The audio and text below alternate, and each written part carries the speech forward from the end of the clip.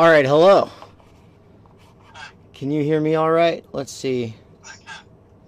All right. I've got to set this up so that your audio is coming through my headphones. I'm going to keep the music playing for a second while I figure that out on the Skype side.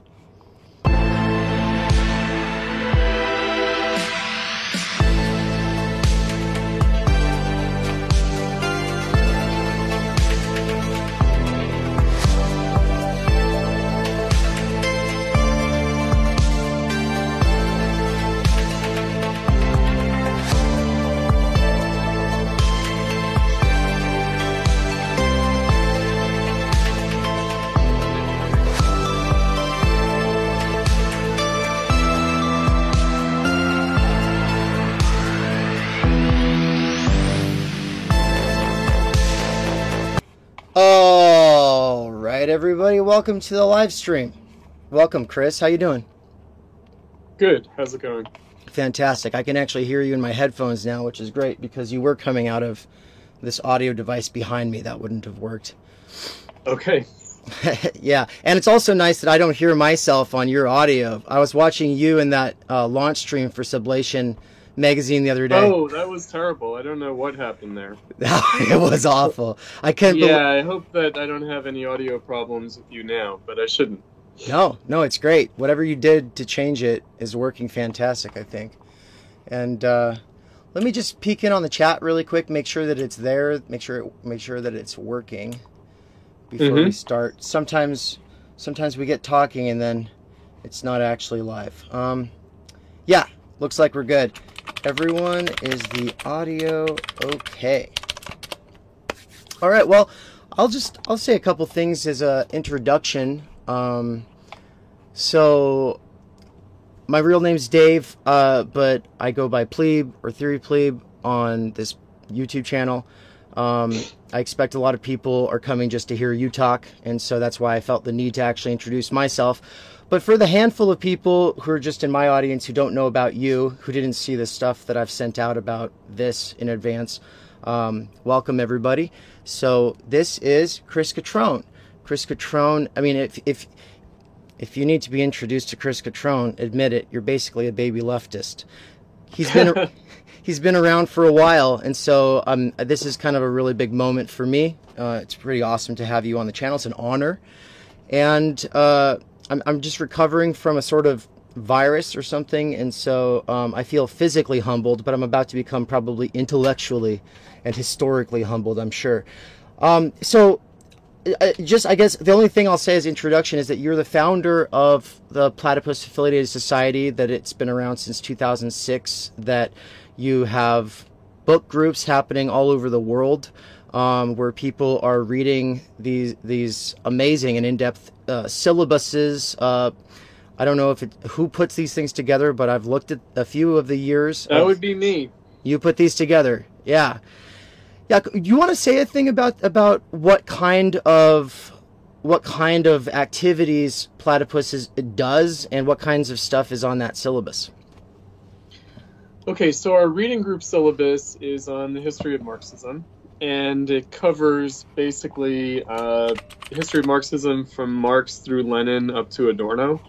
So it sort of takes up kind of classical historical Marxism and then Trotsky and the Frankfurt School.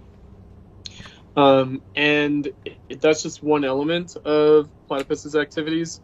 Our more kind of public aspect is our panel discussions, our public fora that we hold on various topics in various locations around the world. And during the COVID lockdown era, we did a lot of them over Zoom. And so we've amassed some on our YouTube channel that can be watched. We just recently put on a bunch of panels on the war in Ukraine that might be of interest to people. But we cover a variety of topics, both like current events, like political issues, and historical issues of Marxism. And you just had a convention. How did that go? Oh, the convention went very well. So it was our first in-person convention in 3 years, since 2019. No, it was good. And we discussed things like Marxism and liberalism, COVID and the left, what's the role of leadership on the left, What's the Purpose of Marxism? That's the panel that I spoke on. So we covered a variety of topics, and it was very successful. We had members come from around the world. We had speakers come internationally and from around the U.S. And so it was very well attended, and it was a nice event with good discussions. I hope to make it to your next one. So, Cool. So the reason that I wanted to bring you on today is because you've had this back and forth with Benedict Cryptofash over the last few months here. And for anybody who didn't get my very long, but also short for what it was covering, Substack post about that, or the YouTube video version of that went up on this channel. Mm-hmm. Basically, Cryptofash has... I was under the impression that he was a post-leftist until I saw that he was critiquing the post-left, and so I don't really know. But then I saw that he's an anti-left Marxist. Anti-left, right? Mm-hmm. Anti-left Marxist. And so it seems like there's probably some agreement between you two. I was hoping to get you two on so we could kind of nail down what the real substance of your disagreement actually is. Because we hadn't really talked about this yet, but the motto of Platypus Affiliated Society is that the left is dead. Long live the left. And so before we really get into that, I do want to give you a little bit of time to kind of unpack what you mean by that. I'll just say that the only real reason that I had checked out anything having to do with the post-left on that hell site Twitter, I don't go there usually, but the only reason I had looked into it was because someone had lumped me in with the post-left, and I felt on the one hand excited that I might have found my people, and on the other hand insulted that someone without really knowing my position would be able to lump me up with whoever these people were. And so I went looking into it, and I couldn't really figure out if they believed anything, except that, obviously Democrats suck, and most of the people who lead the protest movements or recoup the energy through the protest movements in this country, saying that they're not left, that they're radical or whatever, are ultimately, shock troops for the Democratic Party is a way that it gets talked about, right? I have you actually used that terminology before, shock troops? For the Democrats, sure. Yeah, you have. Meaning they're the expendables. They're the people on the street agitating. Essentially for the Democrats. I mean, so the left is dead, long live the left. Okay, so by that, platypus means Marxism. And Marxism has been dead as a political force for a very long time. So it lives on, it has a kind of haunting, spectral quality. There's the memory of Marxism, but Marxism as a living political phenomenon is really over, and it's been so for quite some time, for many generations. But long live the left, meaning something at least like the historical Marxist left is probably still necessary to overcome capitalism. And people still do remember Marxism, still reach back for that history. And so that history deserves a straightforward reckoning and study, contemplation. And so Platypus tries to provide some of that. Now, I think that, with Benedict Cryptofash, I think that one of his main disputes with me would be that for him, the left is alive, right? So the left is alive because it's the left wing of capitalism, it's progressive capitalism. And so, that is like the enemy. I mean, there's a history for this position that he and his comrades on Twitter, at least, have. So there's a long history of kind of beyond left and right. You can find that on the anarchist side of things. There's been like varieties of like post-Marxism that also are kind of beyond left and right. I mean, my own estimation of this phenomenon that recurs throughout history of a kind of beyond left and right tendency is that actually it turns out to be right wing. So usually the argument for beyond left and right becomes conservative, becomes affirmative in some way.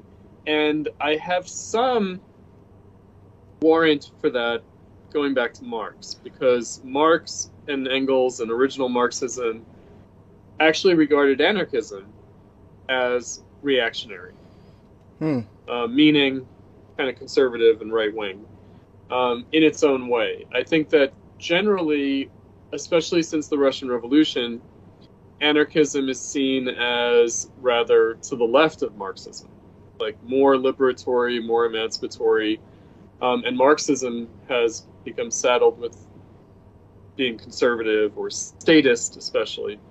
And, you know, in that way, the use of this language of left and right has changed over the course of history. Right. And I think that the phenomenon now that Benedict Cryptofash is expressing is really about mainstream capitalist politics. Meaning, I don't think that this would have emerged in the same way 10 years ago or 20 years ago. You know, maybe back in the 90s, like 30 years ago, there was a kind of beyond left and right, or a kind of post-left anarchism, like, kind of tendency. I think now it's really about the death of the millennial left and the disappointment with that wave of history and with things like the Bernie Sanders campaign. So it's really a disenchantment with the Democrats. It's really about that. Right. And it's about sort of following the logic of that all the way through to say the Democrats and anyone and anything that is oriented around the Democrats is the problem. Right? And so it does mean a kind of rediscovery of some older language from the history of Marxism and from the socialist movement and communist movement more generally, in which there has been a critique. There's been a critique of Marxism also as being like the left wing of capitalism, as giving rise to like a new form of like state capitalism. Right. You know, that is like the anarchist critique of the Bolsheviks in the Russian Revolution. It's the left communist or council communist, more accurately council communist critique of Marxism. Like my boy, boy Paul Maddock. Yeah, I like Paul him. Maddock, sure, absolutely, yeah. Yep, exactly. So there's a long history of this, and especially it tends to be like materialist, as opposed to calling the left idealist and metaphysical, and that the left is a kind of an abstraction, whereas the point is like the concrete struggle of the working class. So there's a lot that's being reiterated here from that earlier history by Benedict Cryptofash. But again, I don't think it's really a product of that old history. I think it's a product of the current moment. And Cryptofash and his cohort, even the name Cryptofash, I think, there is actually an affinity with the actual right. Right? So... Well, he's definitely... And I take this to be the reason he got the name. We can speculate about his identity. I mean, the bio, I think, on his Substack is a mysterious imposter. So, right. I mean, you know, it leaves room for a lot of speculation. I wondered if it might be you, in fact, because let's be honest, nobody's ever seen you and Cryptofash in the same room. So right, that would be me in a schizophrenic state or something, or maybe as a way of like arguing against myself in order to prop myself up, up my own position. You know, I mean, to be fair, it could be me. It could be anybody. That's the problem with anonymity, you know. But right. So, but you know, you talk about him and his cohort. I don't really know enough about any of them, really. I know Amy Therese. If you look on Twitter. Yeah. Right, so if you look on Twitter, what you'll find is that there's a lot of, like, avatars, icons, that is, like, I don't know, Middle Ages, Renaissance type stuff. Like, I feel like there's a kind of, like, maybe a kind of Machiavellian vibe. You know, there's something. Right, it's almost I don't know if it's like the Freemasons, you know, it's got this kind of vibe to it that reminds me of the intellectual right, the right wing, right? The intellectual culture of the right wing has some of this going on. You know, they like to be the new Machiavellians, right? And so, it has that vibe. I'm not sure, exactly, because I don't follow the other people, For, on his Twitter. the only thing that I do know is that, like, he mainly comes from Amy Teresa's, or Teresa's, I don't know how to say her name even, but she has a Mm. podcast called What's Left. She's an Hmm. Australian blogger and podcaster, and she used to be some kind of a rad lib lefty, and eventually she burnt out. I think she burnt out on round one of Bernie, but then she kept quiet for a while, and then she started popping off and mainly calling people names on Twitter, kind of a sort of Trumpist attitude, Yep. on Twitter. But the what I found of value as far as what that podcast did was it brought some people who don't really have a platform anywhere into dialogue with other people who also don't really have a platform anywhere, and they're all talking. And right now, I think the main thing that most people are going to say is that it's an anti-political project. And I think that that's a worthy critique, and I think she's even said that herself, that it's true. But I also think To that there's describe it as anti-political or anti-politics. right, and therefore Okay. and therefore seeds ground to the right or whatever is usually what people will say, which is why to take on the moniker like Cryptofash or whatever is just to kind of get out ahead of it. But they do end up hanging out with these Renaissance people. So let's think, for instance, Joel is his name, Kopkin or something like that. He wrote that book Neo Feudalism, and Mm. Patrick J. Deneen, and the guy who wrote The Unbroken Thread. I forget his name, but he's that. Right. I think he's an Iranian guy who came here, and now he's like writing in defense of tradition, basically. But he's also one of the things that I would say is a unifying factor between those people is like they they are at least apparently anti-racist, and also, if not anti-capitalist, in some cases I think they are anti-capitalist, critical of capitalism or interested in working with people who are. I mean, I would say, right. So there's a kind of new right, and they are anti-neoliberal, right? So their disenchantment with capitalism is specifically with neoliberal capitalism, Hmm. neoliberalism, and we are living through a crisis of neoliberalism now. And the crisis of neoliberalism has shifted. So it started out, I would say, on the Republican side of things, and that's what Trump represented, a break with neoliberalism in the Republican Party. But now with Biden in office, the crisis of neoliberalism shifts to the Democratic Party and to the left. The left, as it's existed in the last 50 years, is a kind of neoliberal left. And in some ways, of course, that I guess I hate to manifested. do this, but yeah, could you just really Yeah. quick say what you are meaning by that term? I mean, I take it you mean that they mean what you mean when you use the term neoliberal. So what is neoliberal for you then? So neoliberalism would be a kind of conservative, like feeding into capitalism of the new social movements of the 60s. So the movements of race, gender, sexuality, that kind of new Democratic Party coalition, electoral Yeah. coalition, that really comes out of the new left social movements, and is now fully institutionalized in the Democratic Party. I'm glad I asked So then because that's yeah, I'm glad I asked then because usually what people say is it's like, well, it's Ronald Reagan and Margaret Thatcher and Bill Clinton and it's austerity, and that's pretty much what they use to encapsulate that's it. an element of it. That's definitely an element of it. So the way that I put it is the combination of economic conservatism and social liberalism. Okay. And what's interesting though about like the Reagan revolution, if you will, less the case. I guess you could make a similar case about Margaret Thatcher's election, but let's keep it on Reagan. So Reagan's election was based on the winning over of the so-called Reagan Democrats,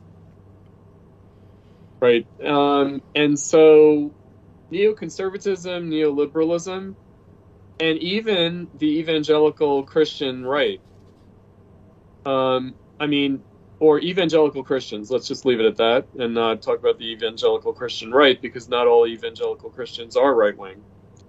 All three of those come out of the Democratic Party's New Deal coalition. So evangelical Christians were voters for the New Deal Democratic Party up through the 60s. And then, of course, neoconservatism, there's like William F. Buckley neoconservatism, but then there's the more like Cold War like neoconservatives, like the Cold War hawk neoconservatives, and they come out of the Democratic Party and join the Reagan administration in that capacity, because they see like Carter especially as being too soft. So they want to be very hawkish in the Cold War. There's that kind of neoconservatism, a kind of militant like war for democracy and even like liberal human rights interventionism. Now, and neoliberalism like Milton Friedman also comes out of the Democratic Party. Right? And back in the day, like neoliberalism really referred to like the Democrats, the Democratic Leadership Council. So Bill Clinton and Al Gore. Right, the New Democrats. Right. Right, the New Democrats were the neoliberals. Yeah.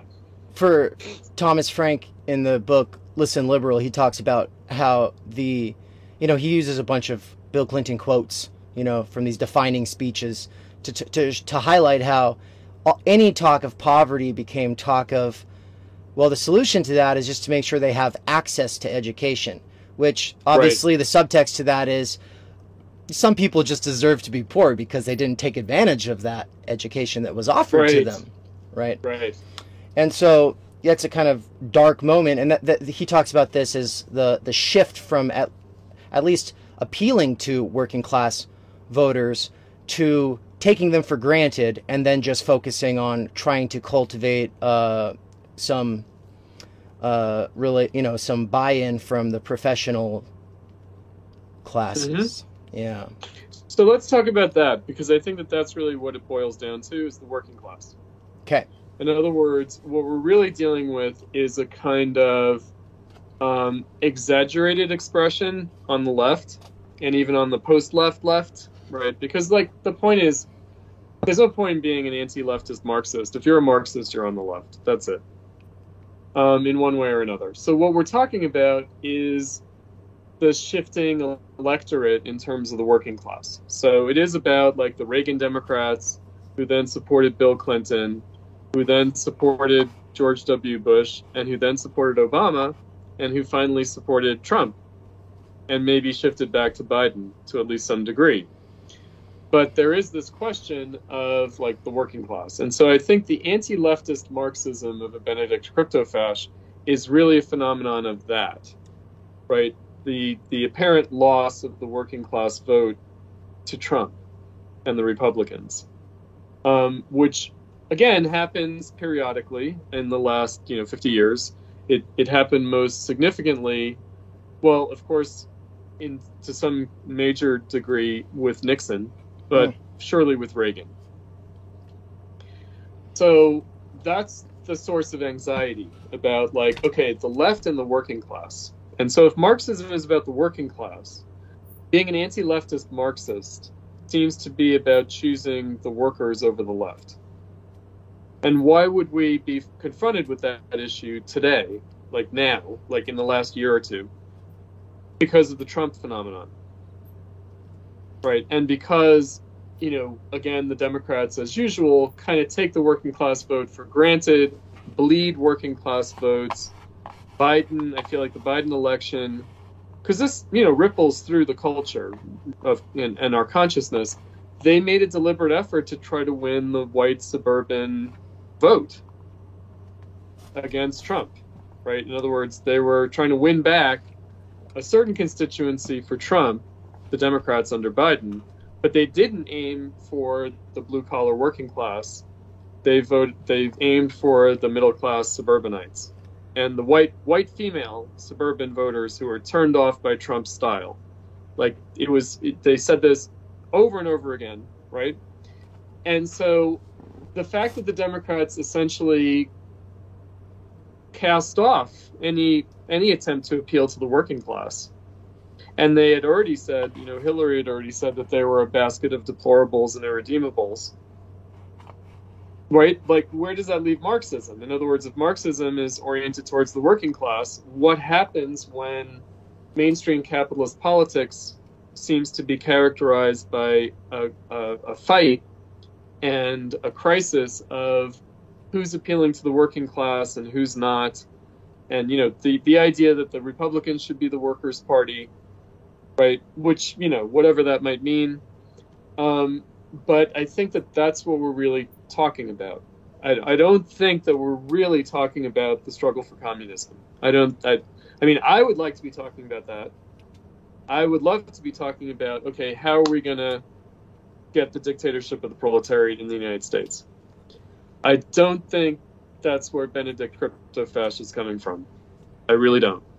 And it's going to be a problem for me is because I don't either, but I'm still going to play devil's advocate. And so yep. So for instance, a way of doing that would be to say it's not implausible that Bernie could have done a lot more, if not symbolically, than perhaps realistically, by running as a Republican against Donald Trump in 2020. Because in all of my experiences in red states and blue states and battleground states that kind of go either way, knocking on doors, making phone calls, I got a lot of sympathy from people who are right-wingers or kind of normie conservative types. And I got a lot of condescension and bullshit from people who call themselves left. Whether they're calling themselves progressives or they might be actual Marxists or people who call themselves Marxists who think obviously, well, Bernie doesn't go far enough. They want a dictatorship of the proletariat. He's not doing that. My position was I love Marx, but you have to foster the conditions for even having that conversation. The conditions were there for him. They're not for us. And so, this was an important step in that direction because most people hadn't even heard of the working class at this point. Right? And so, right? So it's like he's bringing the word back. And so I just saw that as inherently important. Also, I would like health insurance. I've never really had it, so that'd be cool. And I still don't have it. But the fact that they were, and if you ever watched those Fox town halls, did you ever watch those? Sure. Right? He got a huge positive reception. And then, and I think a big part of it is that he has a left populist rhetoric. And I think rhetoric, people kind of eye roll and dismiss rhetoric, but I think it means a lot. Rhetoric's important in politics. Right. And so because Trump does this, what we could call pseudo-right populist, rhetoric, and obviously has inspired a lot of other, media figureheads to do this. Obviously, the most popular today being Tucker Carlson, it's like they get it. They know how to talk to the American who feels disenfranchised by the system, but instead of the American, unclear whether that means the working class. Whether the American working, are we talking about what?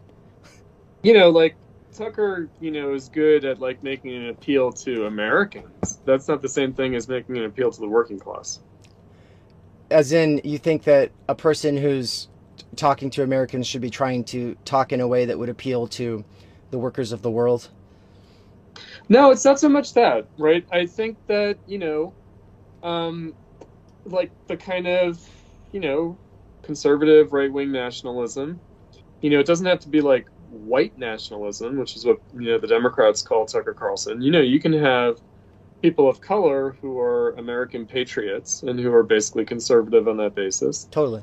Look, obviously what we're dealing with is, because Tucker will talk about like the crushing of the American working class, but he'll say it's the middle class, right? The destruction of the American middle class.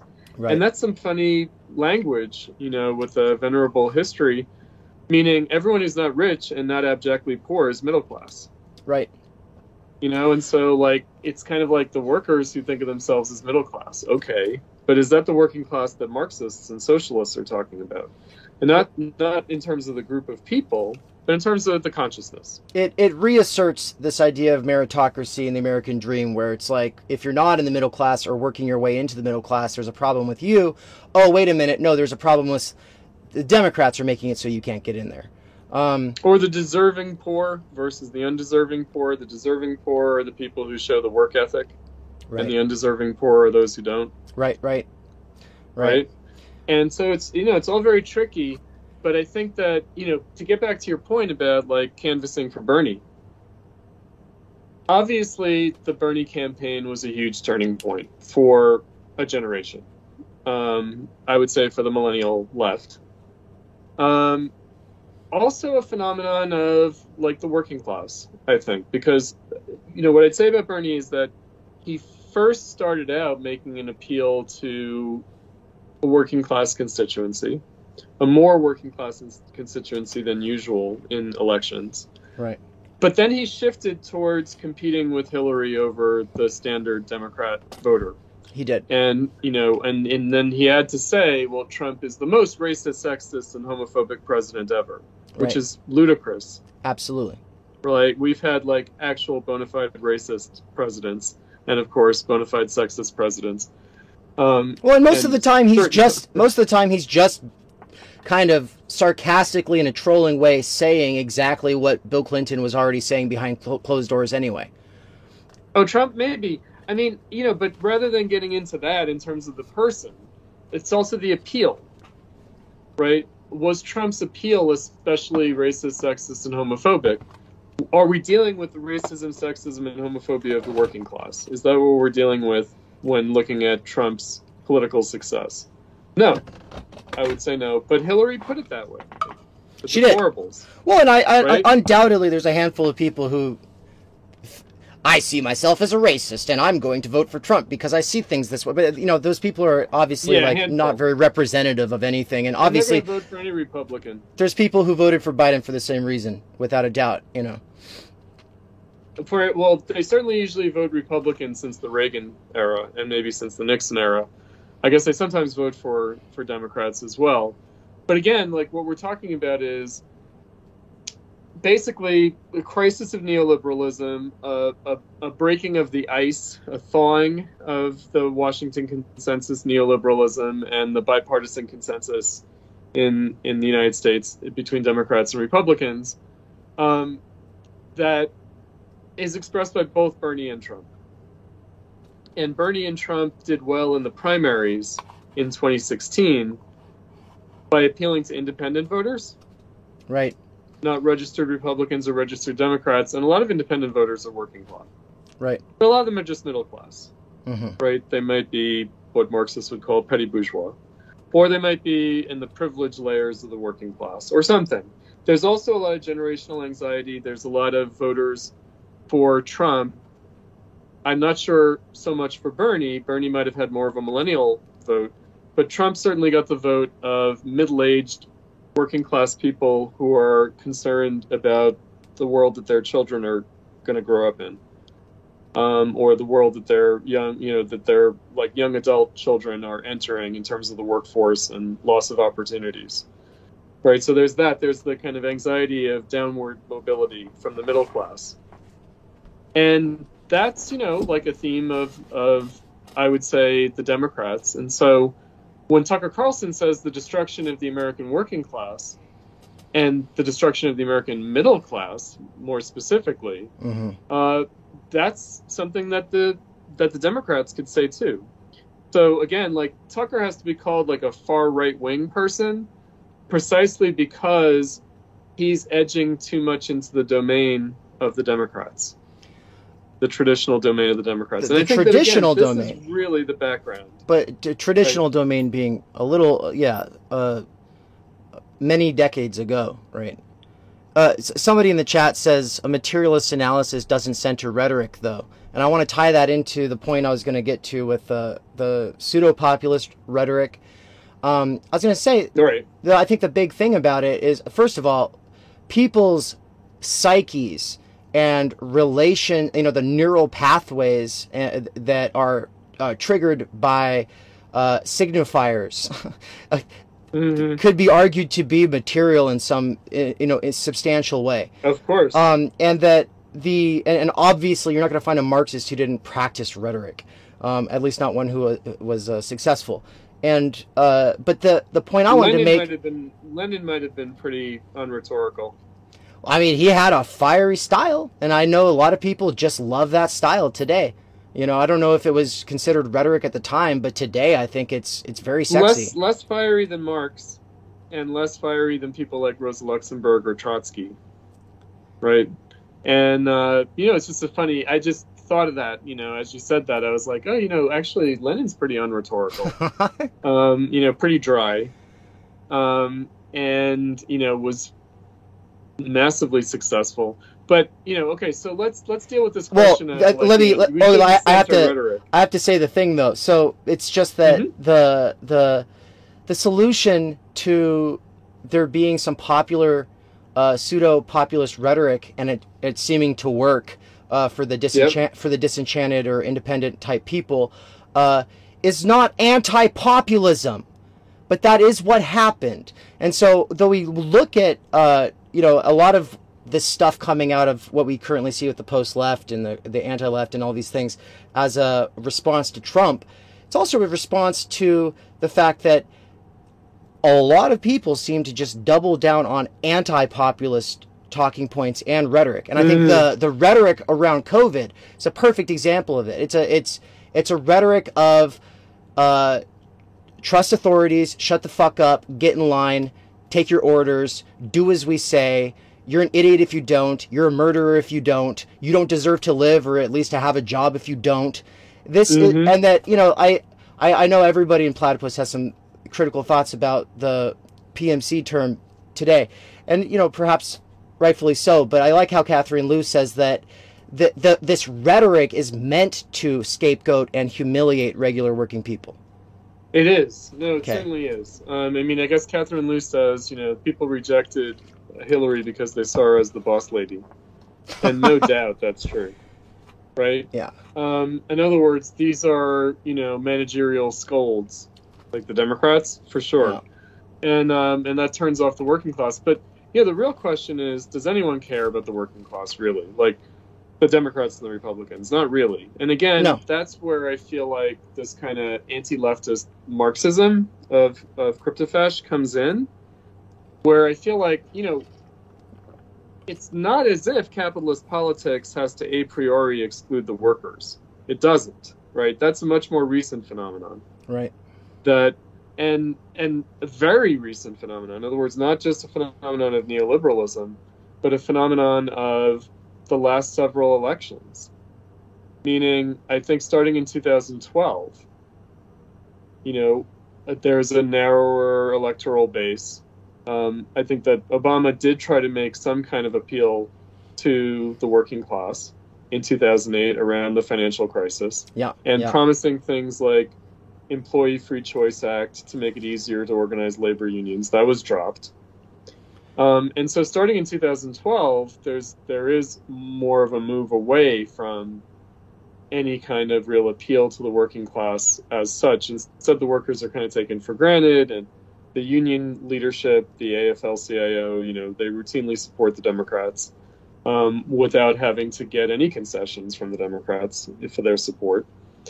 And Trump instead, made this kind of appeal, to bring back what he called, the right to life and the dignity of work, which appeals. It's not just a matter of anti-abortionism. It's also, do we value life or do we allow people to overdose on opioids?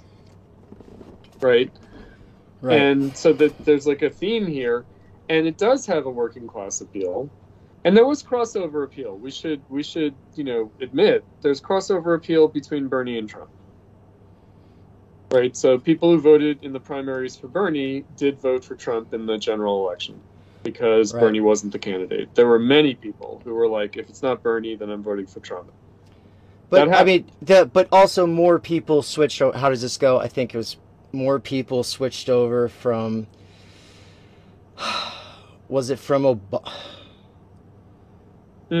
Was it from Hillary to, I don't know, the previous one? More people did this. Do you know what I'm trying to say? Sure. There was generally more of a shift from Obama to Trump. There was more of a shift from Obama to Trump. Okay. Yes. Between 2012 and 2016. Yeah. And there was a lot of people. I think. See, this is why I'm like catching myself, but I think it was also more people who voted for Hillary switched over to vote for Trump than Bernie people. Possibly. Right. I don't know about that. Yeah. I mean, but we have this scapegoat figure in our heads of the kind of people who show up at a Trump rally who are not indicative of the actual people who vote for Trump. I mean, obviously they exist. True too. Right. But we're talking about upper middle class, middle class, and rich ass business owners. They don't show up to rallies. They don't need to. They're running businesses. Well, they might show up for a rally because they might pay the price of the ticket. I mean, for me, what's kind of interesting are the Latinos and the blacks who voted for Trump. And those would be not just Christian conservative middle class people, although there's certainly a lot of them. But I feel like there is such a thing as a silent majority, to go back to kind of Nixon phrase. And when we're talking about the silent majority, we're talking about the working class. Right. In other words, people who you're not going to know voted for whoever they voted for. They're just going to vote. Right. They're going to vote in precincts where they're much less likely to be polled by the media, who you just vote for. Right. Because the media polls at the middle class precincts, not at the working class precincts. So, again, even the way this data is collected. So I think, again, in the background, I feel like the crisis of neoliberalism, the anxiety about the shifting electorate for the Democrats and the Republicans, anxiety about, the working class. And I think it's kind of like, okay, you can either reject the working class, because you can call them the basket of deplorables and irredeemables, or you can kind of say, no, we're going to be with the workers. And if the workers are against the left, then we're against the left. But it's a little bit of a virtual fantasy. In other words, I don't think it's really about the working class at all for Benedict Cryptofash. I think, it's like anti-left Marxism. And Marxism is, of course, concerned with the working class. But that's not what Marxism means today, right? I feel like Marxism today, the Jacobin DSA left, I think Marxism is an explanation for their declining middle class, fortunes. It's not really about the working class. And that's why they agonize over whether the PMC is part of the working class or not. And are they PMC or not? And, what does that mean? And, who's a worker and who's not a worker? They really agonize over that question. Right, because for them, this is really just more identity politics. And, well, actually, it's funny because Graeber says that the most, characteristic mode for the PMC, he wrote a little piece on the PMC a few years back before he passed, and he says that two characteristic modes of the PMC are a vulgar Foucauldianism and reflexivity, which is... reflexivity is obviously, as a white... Navel-gazing, narcissism. It's also you can't leave your identity out of anything, and insofar as you are to succeed and it's legitimate, you've got to constantly make appeals back to your identity or put your identity down. So that would be the reflexivity, as opposed to the Foucauldianism it's really just micro-interaction analysis, microaggression stuff. Yeah, microaggression. Right. Yeah. Right, and so to get all worried... Discursive power.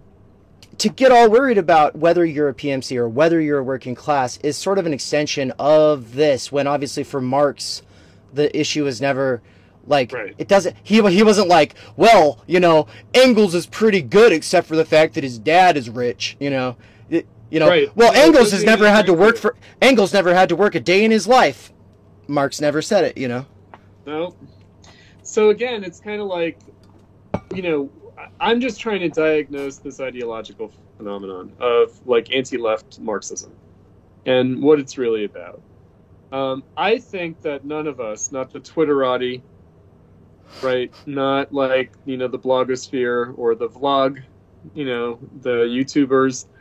I don't think that any of us right now are in the business of organizing the working class to take power. I think we are engaged in intellectual work, if you will, of some kind or another, even if in a very degraded form, in the form of tweets or in the form of like Substack essays.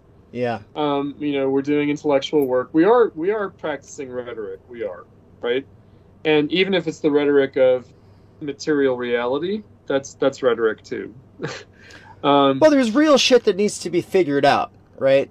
And so, no doubt, but who's actually doing that? I mean, in other words, I'm honest enough to say,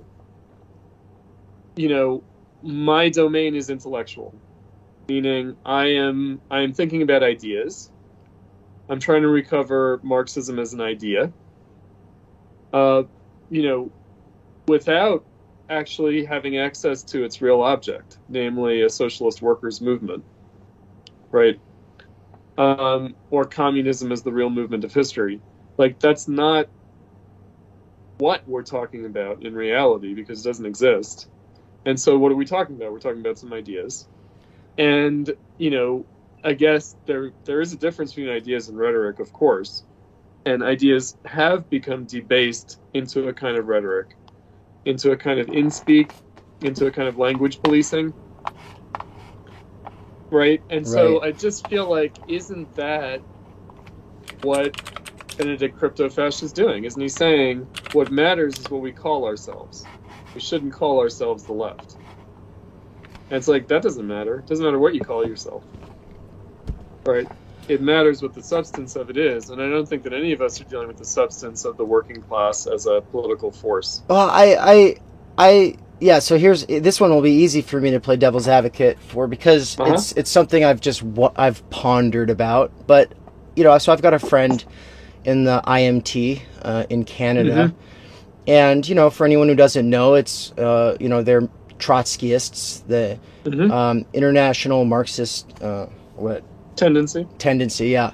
And there's a lot of them. They, like when they have a convention, they're a strong group. They're very one of the big. Few groups that didn't fold into the DSA, and they constantly educate their people to not lead the workers, but to be a part of whatever the movements are at the moment, and to try to uplift, but mainly educate, and them to try to get them to go in a more materialist direction that could eventually, hopefully, challenge capital. So I think it's admirable what's ultimately what they're trying to do. But here's the thing: it seems like the overwhelming majority of them presuppose that any given movement that they need to be getting involved with is going to be one that's coming out of the progressive, the so-called progressive wing of capitalism. Meaning that when you have truckers who are like, you know what, I don't like this COVIDian bullshit, and so then they have their trucker protests, the IMT is not there giving them pamphlets that could possibly speak to them or make sense. Instead, they're just like, they're a bunch of Nazis, and they just kind of like stereotype them all as that, and they don't try to educate them. That assumes that the left of today is really just a degraded left. It does. Well, I mean, right, so like the sectarian Marxist left organizations basically try to recruit students. And they recruit people who have youthful enthusiasm, have the time and energy, have the mental space and capacity to basically absorb Marxism at the level of ideas. And so one of the reasons why Platypus, by the way, does what we do is that we're honest with ourselves that we're not trying to organize the working class. We're more honest with the other sectarian Marxist left groups, which, of course, we are one in this sense. But we're more honest about the fact that, look, we're talking to students. And we're talking to students who are middle either rebelling against their conservative parents or who are coming from very liberal homes but want to out-progressive their parents. Yeah, exactly. That's right. And so, I myself was a working class student at a small liberal arts college. I was very much sociologically out of place at Hampshire College. But, I'm not going to make any great, claims for myself in terms of, like, class. But I am just going to say I didn't fit in well with the sectarian Marxist left, meaning because I didn't have resources, I actually was a bad recruit for them. You know, I couldn't travel, I couldn't take time off, I couldn't be at the next demonstration. I had to work, you know? And so I was just not a good candidate for being a cadre of one of these groups because I wasn't middle class enough. So that's just a reality. And that would be true of the DSA, Jacobin. You know, that's true of anybody. That's true of the left. And it's again, also it's true like, well, of mothers.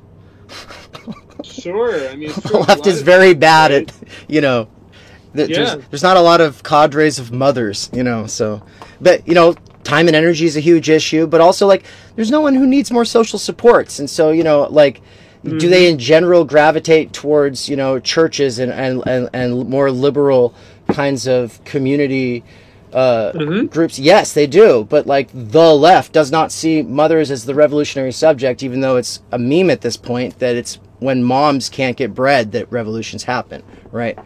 Well, when a certain kind of revolution happens, right? Okay. You know, yeah. I mean, yeah, there might be a revolution in this country, and it might be based on a bread riot, and I doubt that's going to lead to socialism. Right. Yeah. Well, and that's also the issue with this idea that the prime conditions for socialism are when people are just really desperate, right? Which is yeah, that's a total mistake, right? Right. So, in other words, I think that, well, look, we don't have like a socialist movement, a proletarian socialist movement. And what we have instead are ways of folding a kind of anti-capitalist sentiment or a discontent with capitalism into progressive liberalism. And so, you know, look, I'm sympathetic to the Benedict Cryptofash criticism of the left, of course. But again, I feel like that's not what I mean by the left. And that's in our exchange of articles, I tried to say, look, the way I'm using the term the left is very much about the left in Marxism. Like, in other words, not Marxism as part of the left, but rather, is there a left wing of Marxism? Right? And that's a very different proposition, because to say, okay, well, the left is just the left wing of capitalism, you know, but I'm not talking about Democrats versus Republicans. That's not what I mean by the left. I don't mean the left is dead because the Democrats are ineffectual or the Democrats suck. I don't mean that at all. I mean, I'm a strict adherent to Gore Vidal's formulation that in the United States there's one party, a property party, and it has two right wings, Democrat and Republican. Meaning I don't consider the Democrats to be to the left of the Republicans. I really don't. I don't think progressive liberal capitalism is to the left of conservative liberal capitalism, which is what you have in the United States. I think that there's a fundamental issue there. You know, who are the conservatives, who are the progressives? And, you know, I just will remind that Newt Gingrich said, we're the true revolutionaries, by which he meant we're the true progressives. And it's the Democrats who are conservative who are holding on to the old way of doing things, and we Republicans are going to change things. We're the progressives. Right? We're the reformers. We're the ones who are going to make the necessary changes. And the Democrats, of course, deny that that could ever be true, because they're the party of FDR and LBJ. So they claim a monopoly on progressivism. But we have to admit that the Republicans have challenged that claim. In other words, they've stood as the party of change against a kind of ossified, sclerotic, obsolete way of doing things. And that's what we're dealing with now with the crisis of neoliberalism. We're dealing with the inability of an old way of doing things from working. And that's at the level of policy, and it's at the level of electoral majorities. Right? So the old way of crafting electoral majorities is not working for either the Democrats or the Republicans. And the old policies are not working for either the Democrats or the Republicans. That's been true since the Great Recession, the financial crash of 2008. right? So if neoliberalism is economic conservatism and social liberalism, Trump is economic liberalism and social conservatism. Yeah. He didn't care about budget deficits. No. He was not an austerity guy, right? So what about that, right? So that is a kind of untried formula to break the logjam. That's what Trump did. Now, there's also like dirtbag leftism, like Chapo Trap House type of stuff, or the Bernie Bros and Brocialism, right? And it's like, hell yeah, we're straight white male dudes, right? And fuck. That's and we fuck. And then I was saying fuck like an interjection. Oh, I thought you were saying and we fuck. And we fuck, as a verb, sure. But fuck it, we are that, we're straight white male dudes. And, if that makes us like the deplorables or, like if that makes us the dirtbags, so be it. Well, I am a self-identified deplorable, so, but it's, I don't know, like that was one of the things, I think a lot of the people that I was involved with were not straight white males, and were insulted that they were being called as such, and it's not like it's not like any of these other groups that were active trying to get these other people, in through the primaries had like this amazing representation, because it turns out in America that the color of your skin doesn't really generally define your ideology, right? It really doesn't. Yeah. I mean, maybe in a couple of states, right? It might. No, it really doesn't, though. It really doesn't. I mean, this is the thing.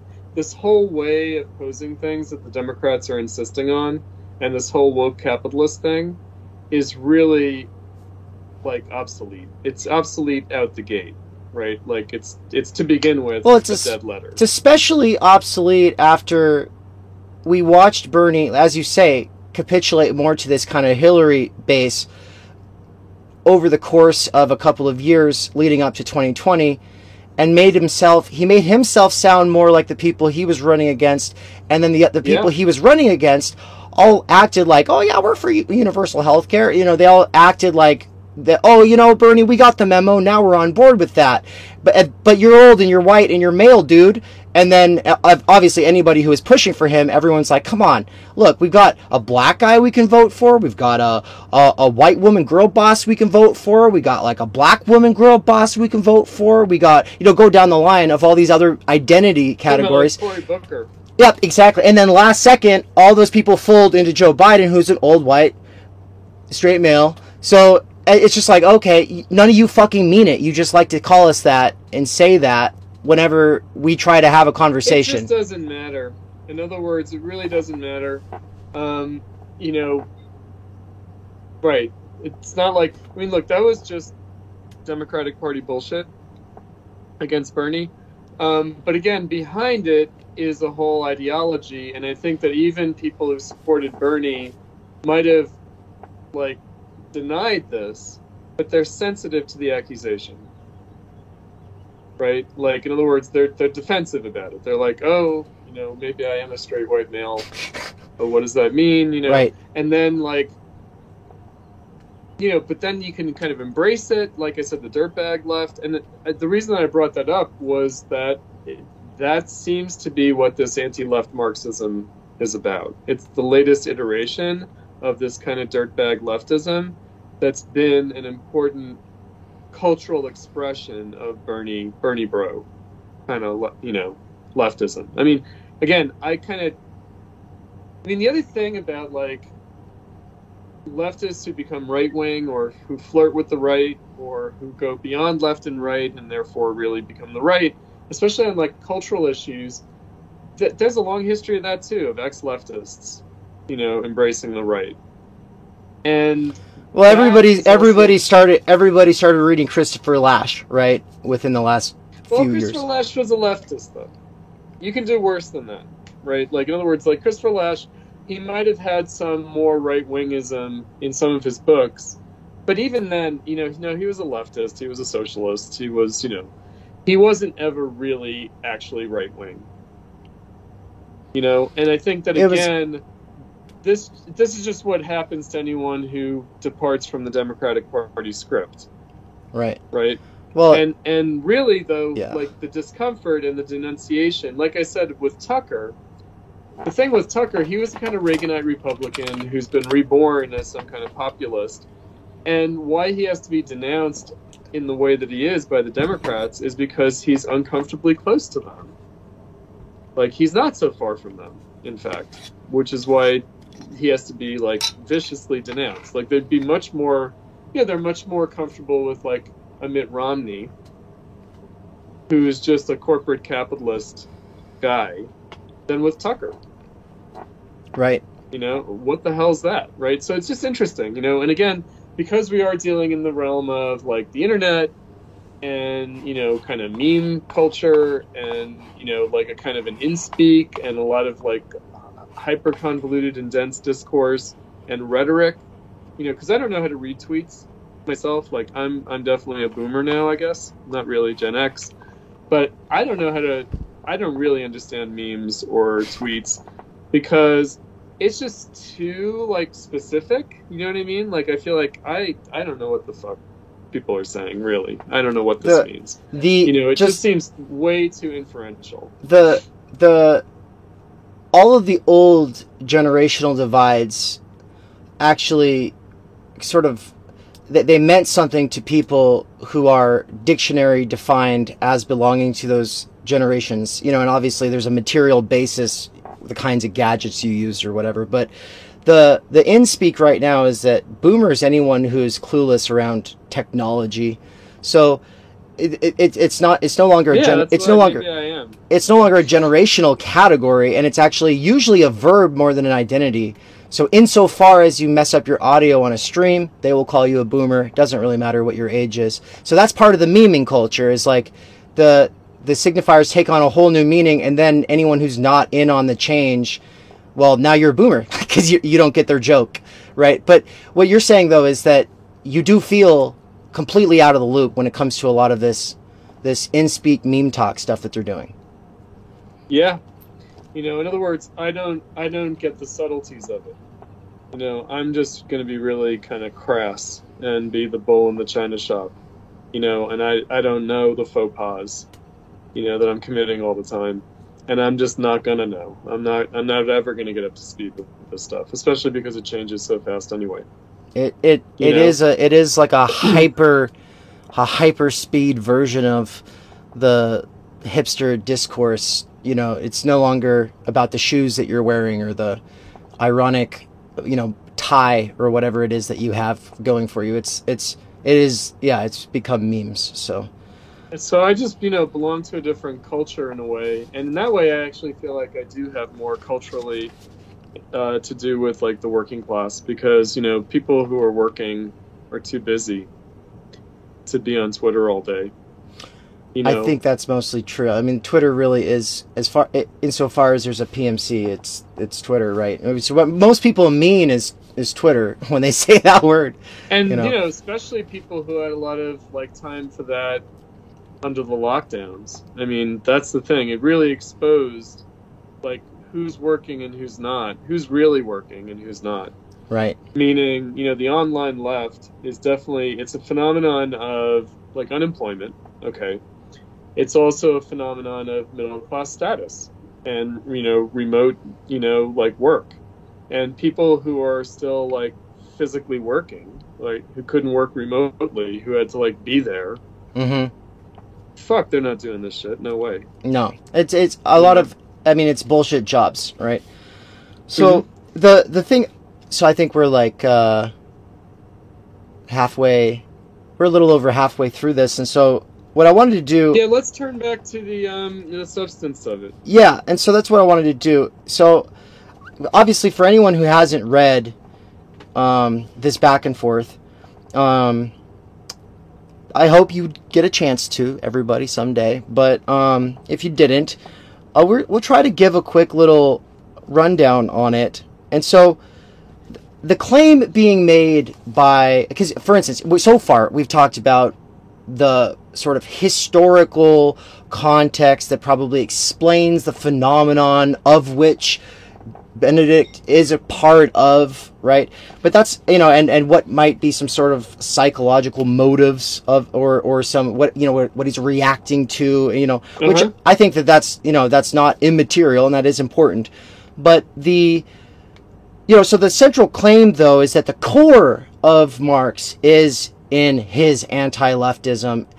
And there's actually an interesting synchronicity here between that position and what you said in your response to Alain Badiou in the communist, in your response to his communist hypothesis, where you talk about the Marxist hypothesis. Right, your piece called the Marxist hypothesis, right, where you talk about how maybe you want to talk about that for a second, because it seems very similar. I think the word, everything kind of hinges on the fact that you use this word within. You say he was the fiercest critic of the left from within the left. Right?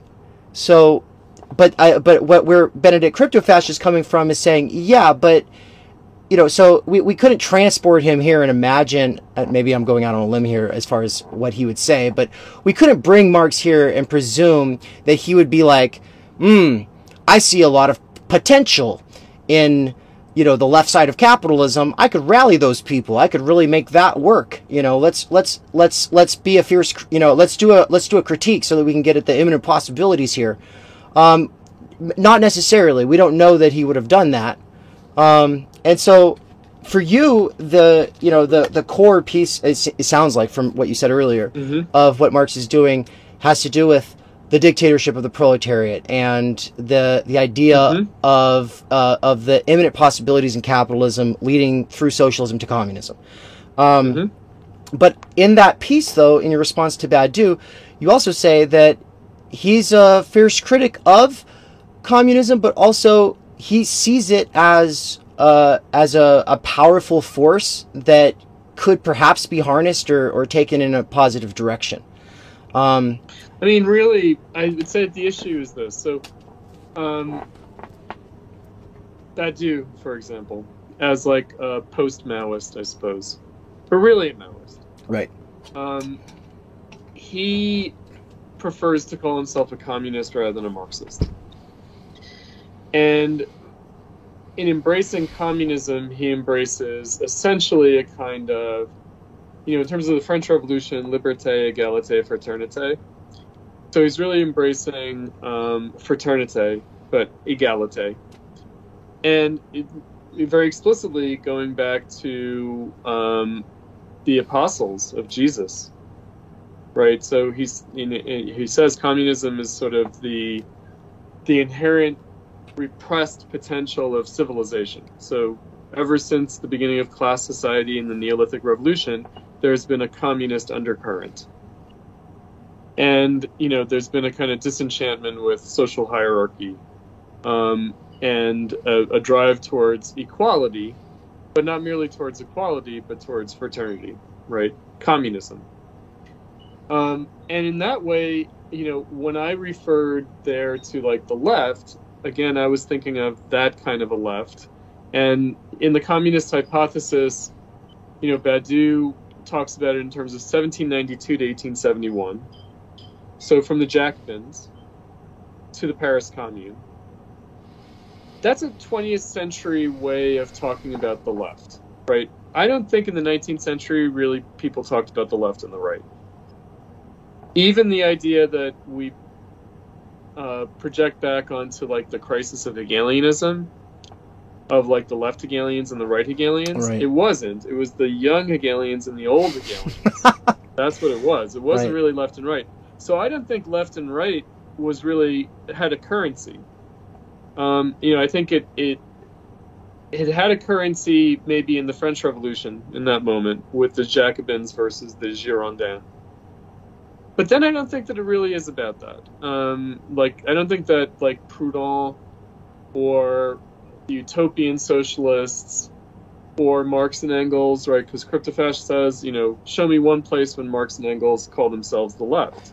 Yes. They might, I don't think that it's a prominent thing, though, for them, to self-identify as the left. But I don't think that anybody did. I think they called themselves socialists and communists.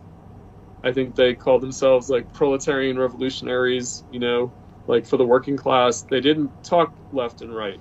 So left and right is much more of a 20th century thing. And it actually comes from Marxism. It comes from the split in Marxism between the left wing and the right wing of Marxism. And it very deliberately does reach back to that French Revolutionary history. But it comes from a Marxism. But it comes from a Marxism after Marx is dead. Yes. Okay, and so that's important. From a rather late, like I don't even think the Socialist International, the Second International, like Kautsky, like I don't think they call themselves like the left, right? They don't call the socialist movement the left. They call it like social democracy, revolutionary social democracy, proletarian socialism, communism. They don't call it like left or right. Right, there is a kind of, I guess, discussion of like reactionaries, capital R reactionaries, conservatives, right. But not even like the right, exactly. I think that this is all 20th century language, and it comes out of Marxism and even then onto. And even then, reactionary meant amenable to capital. It didn't mean, these social issues. It didn't. I mean, there were always cultural conservatism. There was that, and there was also the reaction. Like, in other words, people who have nostalgia for like the monarchy and aristocracy and the traditional role of the church in society and religion. Okay. Right. There's the reaction, like the kind of people who want to turn back the clock on the French Revolution. Right, which was against both the church and the aristocracy, and against really the traditional way of life, in many ways against the peasantry as well. So, there's like the reaction. But I think that insofar as Marxists use that language is because they saw themselves as being in the revolutionary, like the French Revolutionary tradition. And I don't think that had much parlance in capitalist politics until the 20th century. And I think that now, at this late date in 2022, it's bound up with all sorts of things. It's bound up with, like, the Cold War. It's bound up with, the Soviet Union and communism and anti-communism, all these things. So I think that it's very tricky, and we have to be careful as to how and why older Marxists would have or would not have used the terms left and right. And again, I think that this discussion now, in terms of like anti-leftism, is really a phenomenon of disenchantment with millennial leftism. Right? It's like, okay, no, we're done with that. We're not doing this. We're not playing this game. We're not putting any hope in the Democrats at all. Like, right? It's sort of spurned ex-Bernie bro type mentality. We don't have any hope in Jeremy Corbyn or Bernie Sanders or anything like that. We're rejecting all of it. Right? We don't want to be in this tradition. We want to be like Marxists for the working class, and that has nothing to do with left and right. Left and right is just the capitalist political game, and we reject all of it. I feel like, okay, that's one way of talking about it. That's not what I mean. Like, in other words, when I say the left is dead, long live the left, I mean socialism, right? I mean proletarian socialism, socialism as a phenomenon of capitalism, of like, again, Marxism, that's what I mean. So back in the day, the only people that I ever spoke to, like when I was much younger, who would say it's not about left and right, it would be like anarchists. And as a Marxist, I would just think, yeah, that's because you are right-wing. Meaning you have this, like, small mutual aid, community, kind of local democracy, autonomy kind of vision, and that's an attempt to turn back the clock on industrial capitalism. That's an attempt to turn back the clock on modern society. Right? And so, that's why I always heard beyond left and right, as right wing. Right? I mean, you mentioned Graeber, who's an anarchist, Right. and Foucault, right, who sometimes is seen as an anarchist, but I think Foucault is just a conservative. Right? He certainly wanted to go beyond left and right, and he wanted to, disenchant people with the left and its claim of like freedom, and say no, they're just instituting a new disciplinary regime. Right? And so to me, that's conservatism. In other words, to say the left doesn't really mean it, it's not really about freedom, it's about a new discipline, that's a right-wing critique of Marxism. That's a straightforward right-wing critique of Marxism. It can sound anarchisty, it can sound libertarian, but it's basically like conservative. It's like they don't really mean it. And I feel like I'm getting that vibe from Benedict Cryptofash too, which is anti-leftism. It's like the left must be defeated, right? Because the left doesn't really mean it or something, And I feel like, well, no, like that's like a very specific point about DSA Jacobin and Bernie Sanders, and again, the disappointment of the last wave of millennial leftism. I think a big part of it, though, also has to do with the next wave. It will not succeed if it does the same thing, which is presuppose that the revolutionary subject is radical liberal students who say, well, I'm not a Democrat, I'm a leftist. I'm not a Democrat like my parents, I'm a real leftist. But what they mean by that is they just take the ideological scripts from a handful of the Democrat and like MSNBC type, talking heads to the letter. And then they want to hold those people accountable and measure them by their high ideals or whatever. If that is the presupposition again, and that just remains so, okay, but it doesn't really seem like there's any hope there. Well, I mean, I think there is a long history, I think, since the 60s, certainly since the 80s, of the left being disappointed Democrats.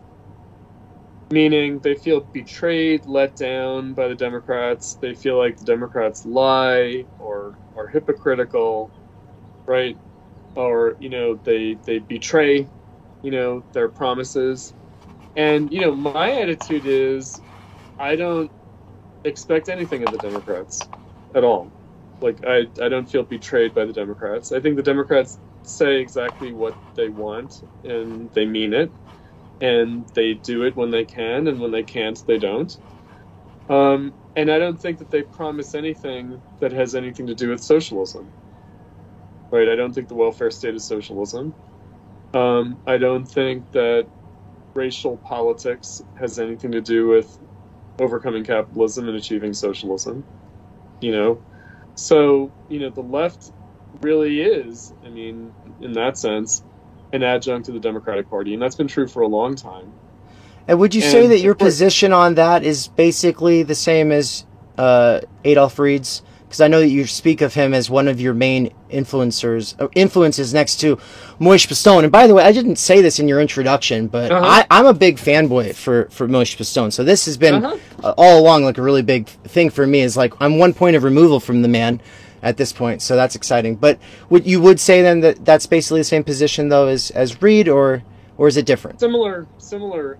So Adolf is an important teacher of mine from a young age. So I knew him from when I was in college. I went to college with his son, Touré, and Adolf was also friends with some professors of mine.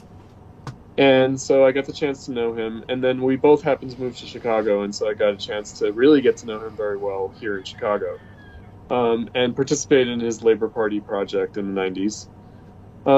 And so, yeah, I learned a lot from Adolf, and I do agree with a lot of his work, especially his critique of the neoliberal Democratic Party as racial racketeering, as racial capitalism, racial democracy, as opposed to social democracy. Right. And so I understand things very much in Adolf Reed's terms. Where we differ is on Lenin and Adorno, as it turns out. So Adolf is actually more of a council communist. But in practice, A social democrat. More of, social democrat. But that's because he decided after Ronald Reagan was elected that the project of socialism was off the table in favor of fighting against the right. Right. So, again,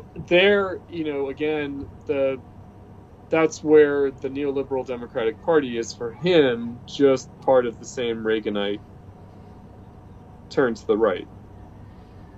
And I feel like, well, okay, that's certainly true, but I think that there are some liabilities of conceiving things that way. Which is to say that it's like, I don't know, the mainstream capitalist political spectrum itself moved to the right, and the Democrats are just the left wing of the right, if you will. And I feel like, well, okay, that all makes sense, but my concern is not capitalist politics, nor do I think the struggle for socialism is dependent upon capitalist politics. I really don't.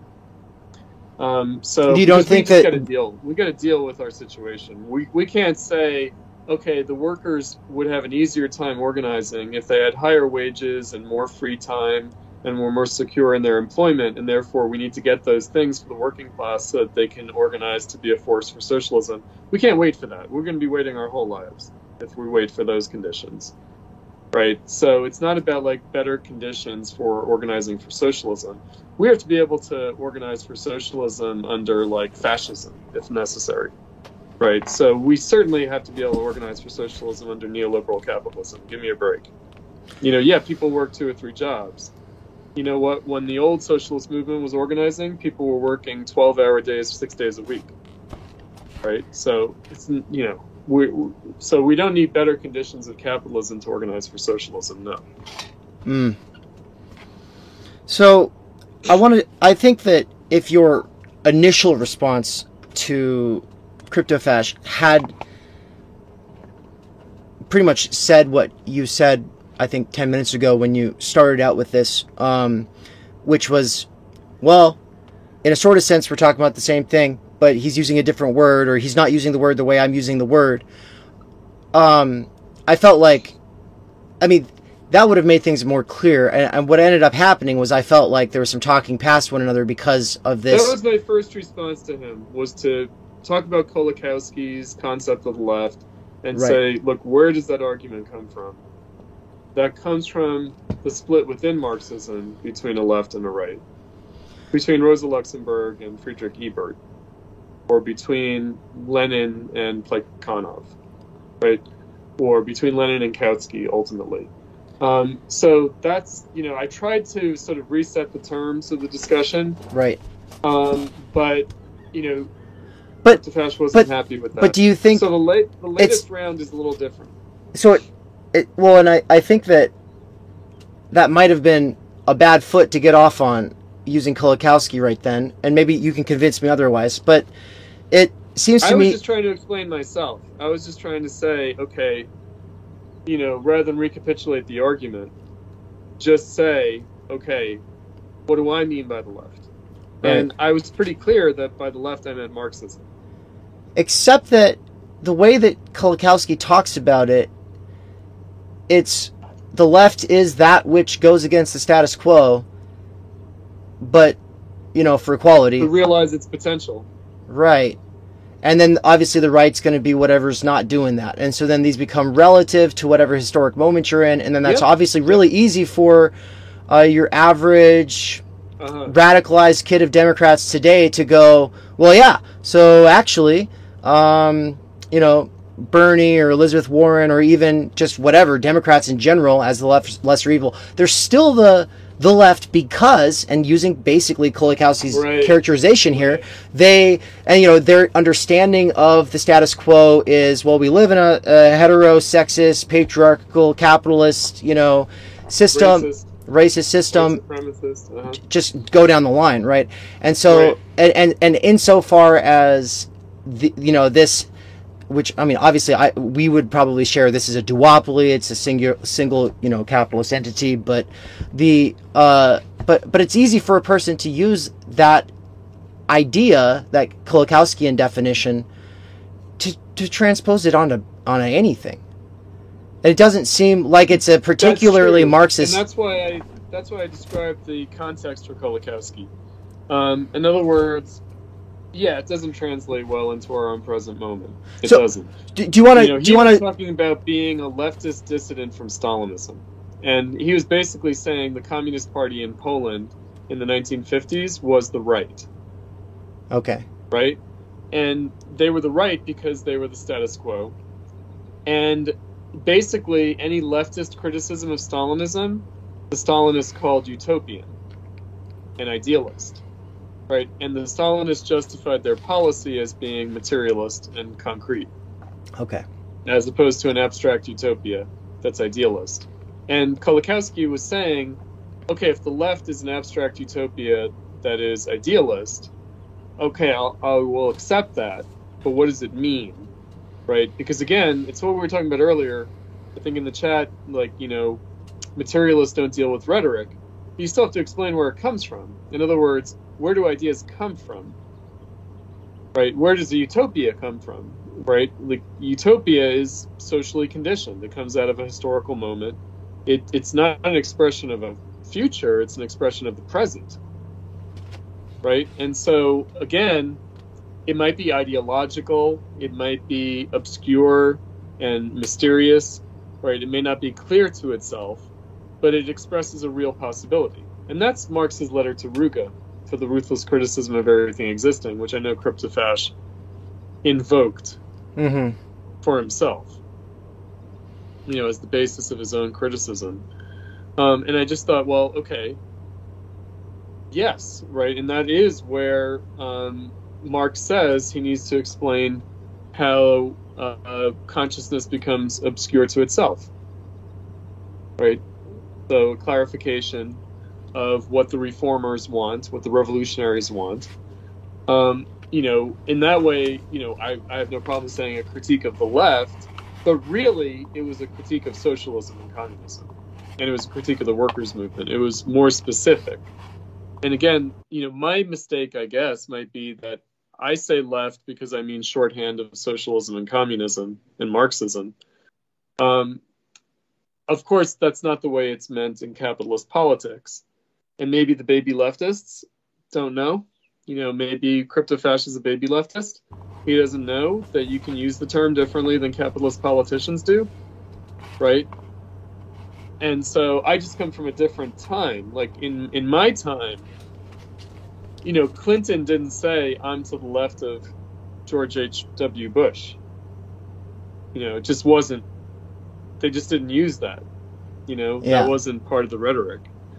And so, I think that, I get your point. Maybe it was a wrong foot to start out from, but I was dealing with this issue of anti-leftism, right? And why, I'm not unsympathetic to the substance of anti-leftism, the way Cryptofash articulates it, but I was called upon to defend why I use the term left.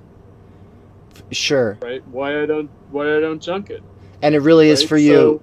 It really is for you going back to Kolakowski. By the way, Salamun da Costa is in Poland right now, in Katowice, Poland, and is one of the moderators in my chat, and says, Poland apologizes for Kolakowski, sad face.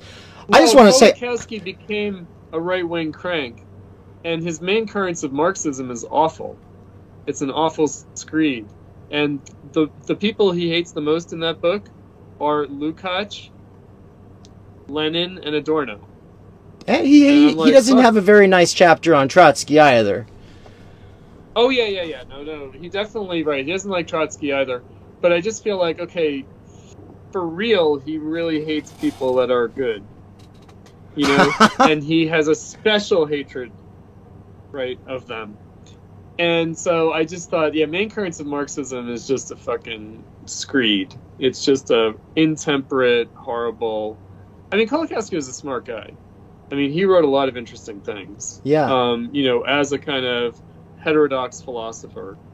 So, he has some significance as a thinker besides the one piece, the concept of the left, that we use pedagogically in Platypus, to make some points. Like Kolakowski says, bleeding heartism is not a political position, right? So he simultaneously rehabilitates the notion of like the meaning of utopia against the Stalinist dismissal.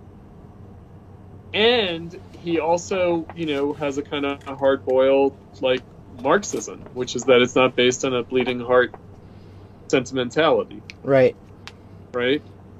So, I feel like, again, maybe we're at cross purposes, but, and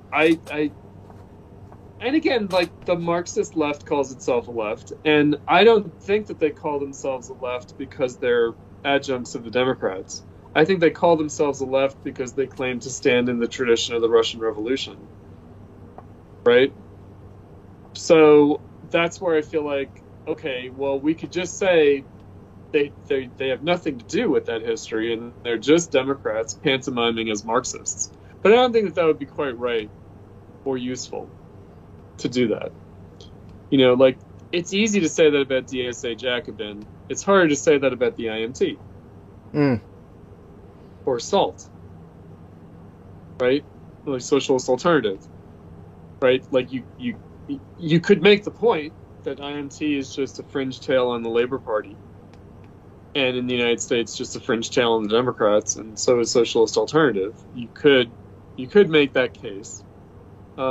I would make that case, but I feel like it flattens a great deal, and so I don't think that it's particularly helpful. And by the way, you mentioned the IMT. Like, if you look at, like, they have YouTube videos on dialectical materialism, and they would make a lot of the same points that Cryptofash would make. Right. Well, right, at a philosophical level, and that for the working class, and so far they would make a kind of anti-left, if you will, Marxist case, I think. I think so as well, and they would definitely obviously say that they're anti-democrat, even though I still stand by that point about who they presuppose they should be reaching out to. But they seek to intersect the youth. And so, it's like we have to meet people where they are. And if they're, like, deep in the bowels of the Democratic Party, so be it. And I'm like, nah, not so much. Right. I mean, at least not for building socialism. Again, Platypus, like, I understand what I'm dealing with. In other words, we deal with students at liberal universities and colleges. And so, of course, we understand that we're dealing with people who are default Democrats and who are left in that bad way that Cryptofash says. That's true. But we're trying to, like, change that, right? Like, I was going to ask you who the audience is for Platypus, because I remember this one panelist, I forget her name, from your American Revolution series you had done, when she talks about how our audience used to be, and I think she basically says, like, New York Times, The Guardian, I don't know, and she's like, but, like, who's it now? And I don't know why we're talking, by talking about this, like, who are we assuming it is now? And I was like, well, I just wanted to hear it from the horse's mouth. Has your audience or your readership, who you have in mind, changed over time? And if it has, who was it? Who is it? I mean, I would hesitate to say that a significant change has taken place. But again, I'm older, I'm in my 50s now. And so basically, time passes for me in a different way. So, like, certainly the last 15 or 16 years that Platypus has existed is a long time. I do feel like I've been doing this for a long time. But it's a longer time for someone who was 20 when we started. Right? Yeah. So I was 36, now I'm 52. So someone who joined when they were 20 and who are now, like, 36, that's different. Right? It's going to seem like more significant time has passed for them than for me. So, I mean, I guess people are no longer quite the same as they were when we started out, at the beginning of the millennial left, now at the end of the millennial left, and with Zoomers, right? So the Zoomer left might be different, might be rejecting the millennial left, might be more, like, ironical about certain things and maybe even like flirting with the dark side, like, soft on Trump and this kind of thing, could very well be a different sensibility.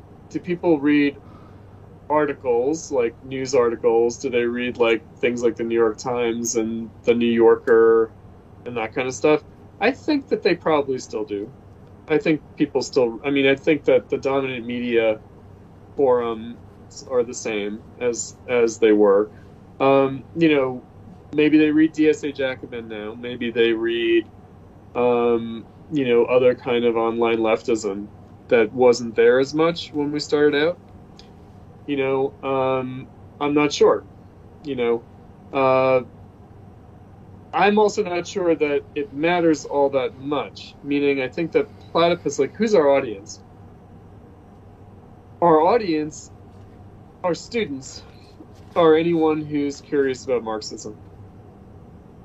Now, I think in the chat there was a question about, what do I think of like autonomist Marxism and aparismo and that kind of thing. Like, we touched on this earlier. Wait a minute, you've got eyes on chat? A little bit. Oh, that's killer. Okay, good. That makes me feel good, because I was never going to catch most of these, but I did see that one. I'm not catching most of it, but that definitely stood out for me. Okay. And I feel like, okay, I don't want to be dismissive, but I'm going to sound dismissive. Which is, I think autonomous Marxism and in general was more of a phenomenon of like anti-Stalinism, and it related to maybe with a separate history from council communism, what we mentioned earlier. Like a Paul Matic Sr. and like a Panakowick and the later Karl Korsch. These kinds of thinkers. And really they were like communist militants. They were proletarian socialist, activists, I guess. So they weren't merely thinkers. But I think that pretty much went nowhere in the 20s and 30s, and it also didn't really go very far in the New Left. And it produced some new ideas, I suppose, and recovered some important neglected aspects of Marxism. But I think is colored too much, distorted too much by anti-Stalinism, which becomes anti-Lenin and really anti-Marxist. And again, I'm familiar with this from Adolf Reed and also Moishe Postone, very kind of anti-Marxist. Right, so like they are like Marxist, but against Marxism. So they're against like Stalinism and Trotskyism, and Maoism, right? But so all the general varieties of Marxism one encounters in the world, they're not sympathetic to, or they're hostile to, in favor of other, like whether it's Marx himself, like Moishe. Although, interestingly, Moishe doesn't really do very much with Marx's own politics. He says, that Marx himself was a traditional Marxist. Marx himself was an Engelsist politically, right? Not really a Marxist. Which I think is just, I don't think that's very useful. Well, and I want to...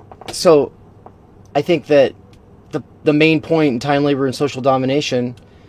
and I think this point gets repeated in some other things I read, which I'd say, if I have a position, it's basically this position, is that Marxisms becomes the enshrinement of the working class and the reification of the idea of representative rule, whether it be authoritarian or centralized or democratic or whatever you want to call it. It's the idea that the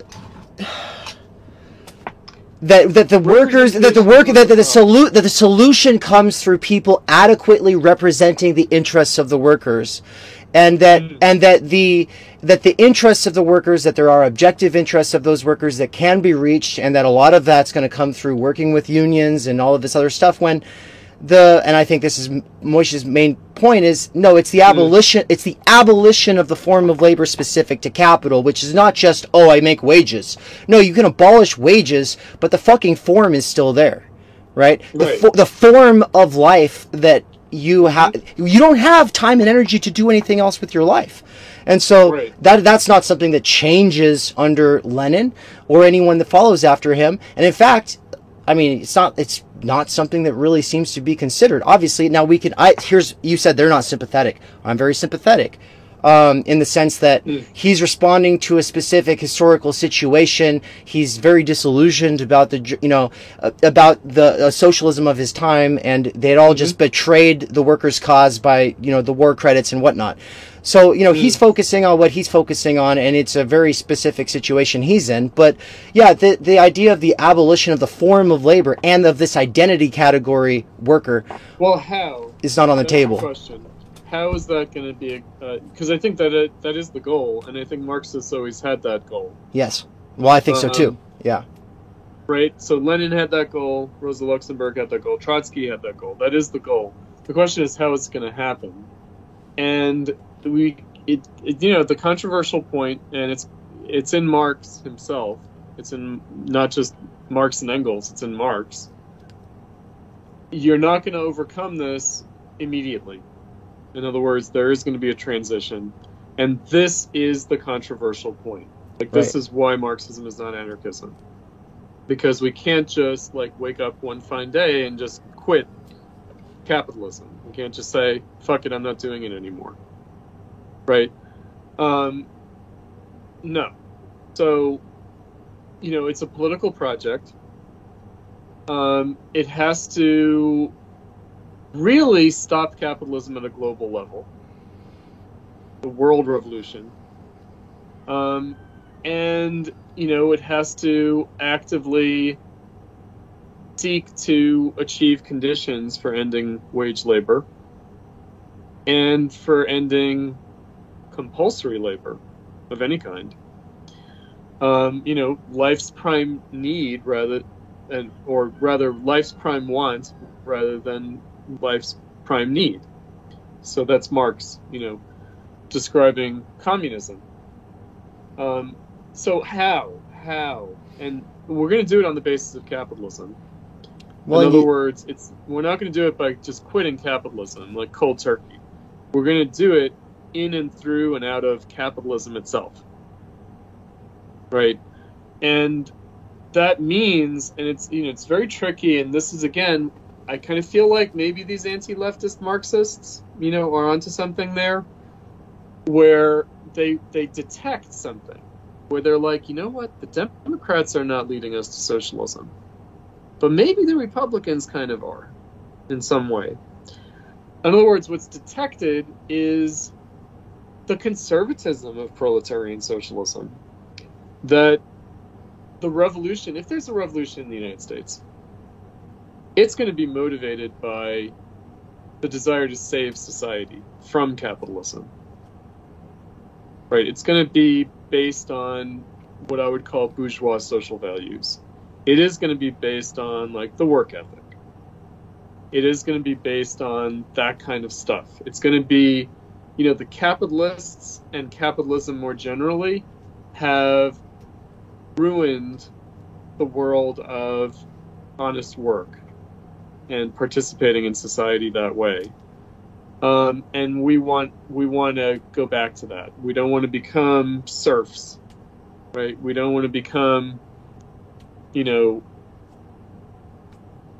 debt slaves, of a rentier class of people, right? We don't want to be, just earning billionaires monetization through our clicks online, right?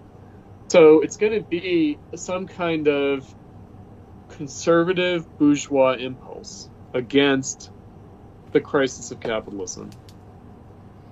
So, but again, Marxists understand that you can't restore bourgeois society. So like a Tucker Carlson, we can't restore bourgeois society. The only way out of capitalism is through capitalism. So the working class, insofar as it is mobilized, So you can get like working class cadre who are socialists who will understand some Marxist theory, but I think the majority of the working class is not going to be Marxist. It's not ever going to be Marxist. And you're going to need the majority of the working class to make a major political change beyond capitalism, or at least in that direction. And they're going to be motivated in a contradictory way. And I think Marxism is just aware of that, right? And aware of the fact that capitalism is unrevocable, like it's irreversible. It's not like we can go back to pre-capitalism or something in any way. So what we can do is leverage the crisis of capitalism against itself, beyond itself. And that's going to move in a contradictory way. It's going to move in the direction of like restoring wage labor, and it's also going to move in the direction of technology making wage labor unnecessary. And it's going to have those two parts. So like Moise Postone has this, kind of unfortunate but also very useful way of putting things, which is proletarian constituting revolution versus proletarian transcending revolution. And the point is that the revolution is going to be both of those things, and it's going to have to work through the contradiction of those things. And I think that like autonomous Marxism, apparismo, left communism, and council communism, like in general, socialism or barbarism, like Cornelius Castoriadis, kind of post-Marxist Marxism, if you will, that did become disenchanted not only with Stalinism but also with Trotskyism and with Leninism more generally. I think angled in that direction, but maybe in a one-sided way, like meaning emphasizing like overcoming work. And again, the question then is how is that going to happen? You need the working class to abolish work in the way that it exists now, right? You need the wage laborers to abolish wage labor. Yeah. Right? Like you can't, because, as you said earlier, like I guess you could have a technocratic management class abolish wage labor formally, but in substance it would still be there. Right. Right? And I guess that's like the kind of criticism of the Soviet Union as the domination of the working class, that it's not like in the usual form of commodity exchange or wage labor, but in substance it is the same thing. Right? Now, again, I think that the struggle for socialism has to take place at the level of like state power. It can't be like just local withdrawal from like, I don't know, commodification or something. It can't be like mutual aid networks. We've got to be aiming at state power, and we have to be aiming at the most powerful state power. And the most developed capitalist. Mm-hmm. Which is, obviously not the party system. I never got to say this yet, but just, the party system obfuscates that, for the most part, what's really running the show is the CIA. Oh, the deep state. Yeah. Oh, if you want to call it that, yeah. The administrative state. Yeah, the bureaucratic organs of anti-communism that have been built over the last, the permanent state. How many years? Yeah. Yeah, I would say, look, let's be clear about like people who are anti-socialist. People who are anti-socialist or anti-communist they don't think it's possible. They don't think socialism or communism are really possible.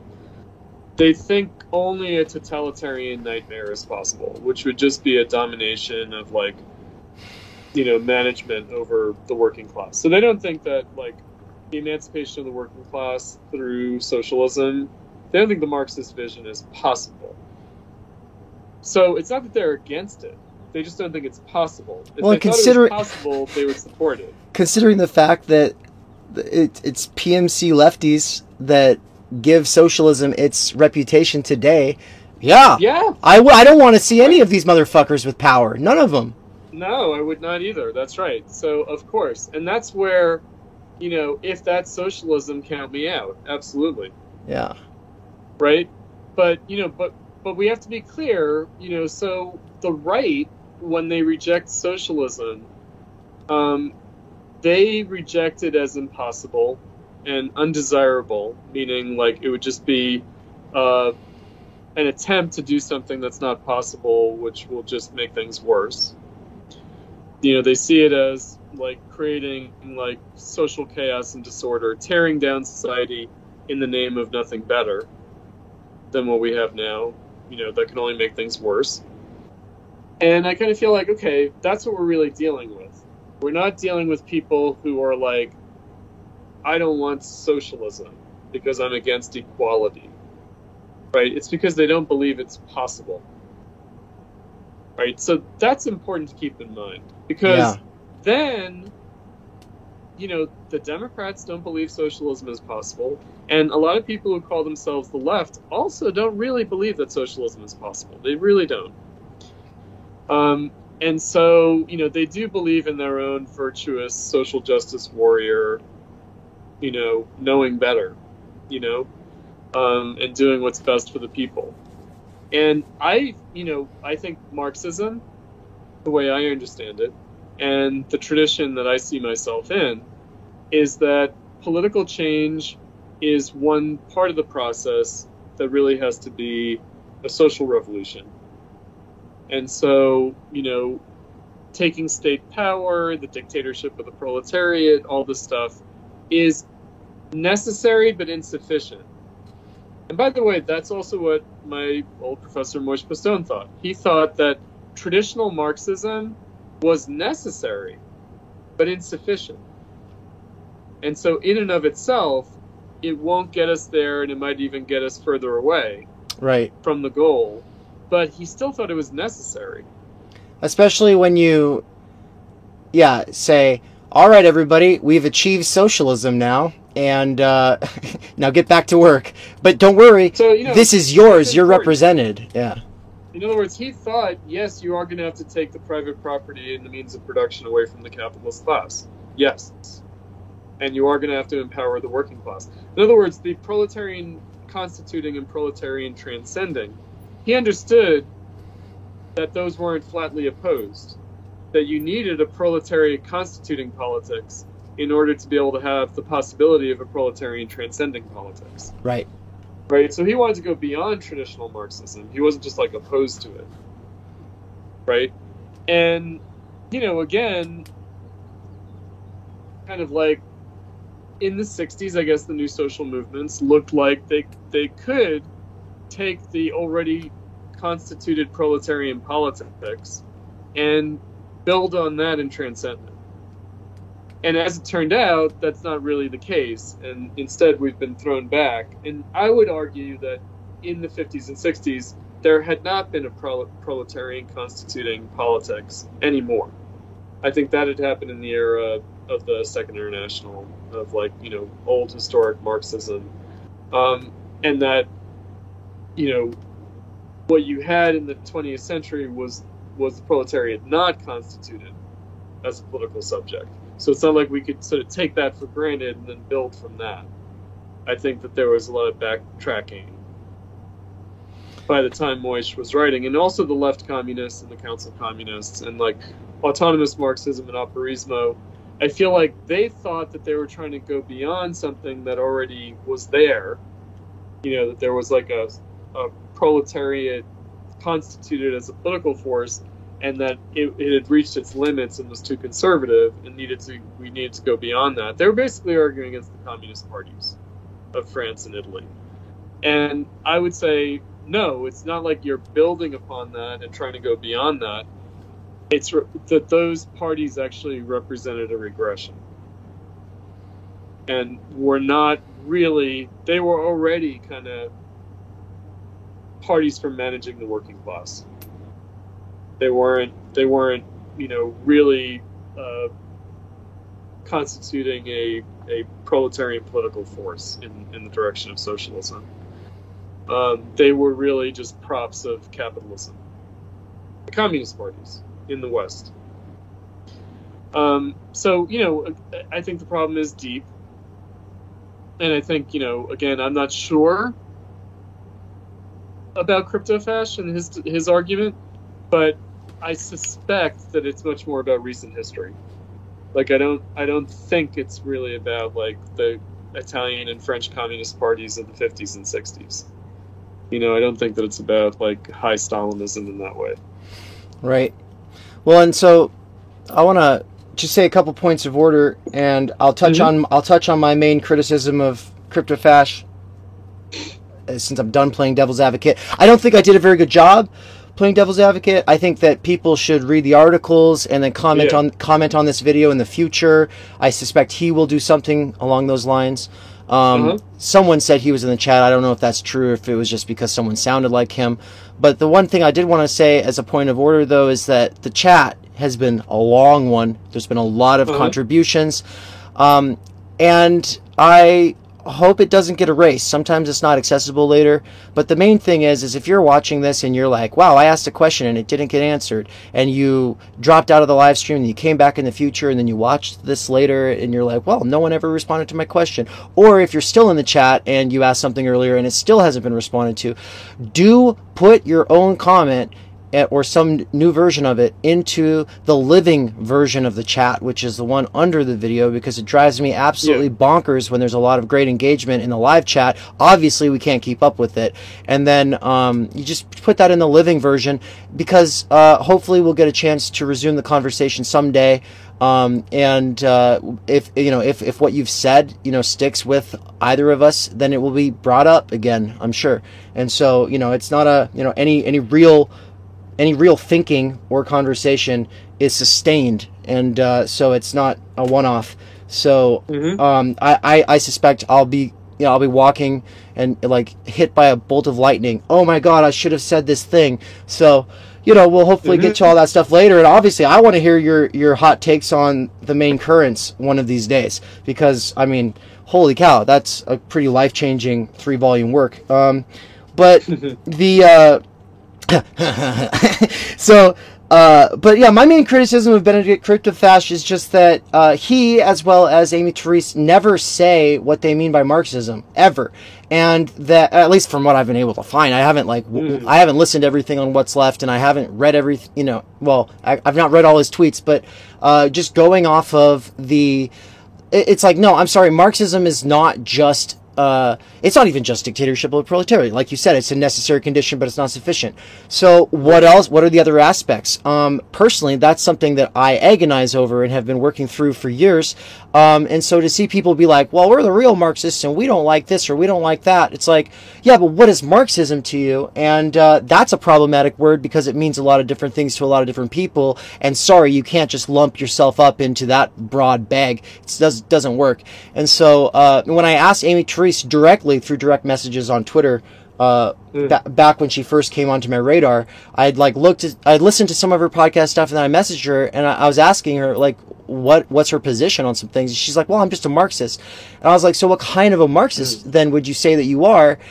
Because for some people it's like Marxism evolves in the correct direction through this one lineage, or it was fucked from the beginning. Marx was on for me. I can say for certainty that I like Marx. And by the way, happy birthday, Marx, everybody. It's his birthday today. Oh, yes. Indeed. Yeah. But I can say that I find most important to my own thought his fundamental questions and concerns, and everything else that comes after it gets enshrined as a state ideology, I'm not so sure. It's going to take a lot of history lessons from my elders and a lot of books. And so for the time being, I'm in a skeptical position. But when I see people who are ostensibly, or I'm getting lumped up with them, calling themselves Marxists, I'm just like, what are you talking about? I've organized with Marxists. None of them are the same.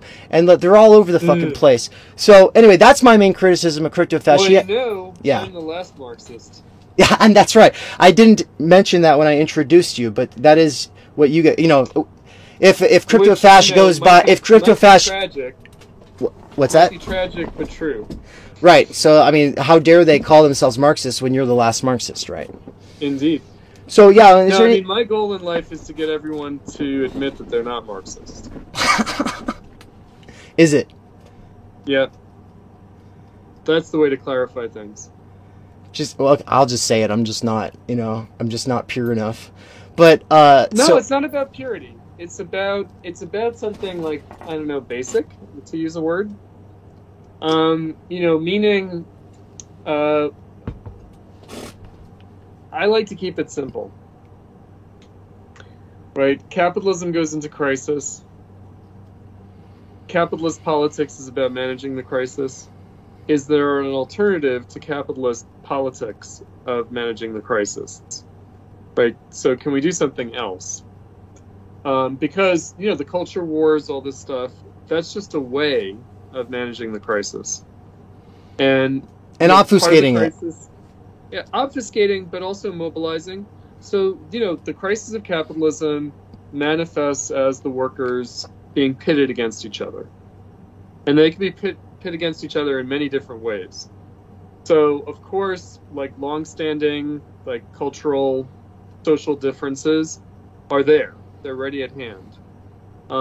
And so, whether it's like racial conflict or religious strife, any kind of communitarianism, any kind of ethnic, cultural, communitarian violence. I mean, every country's got it.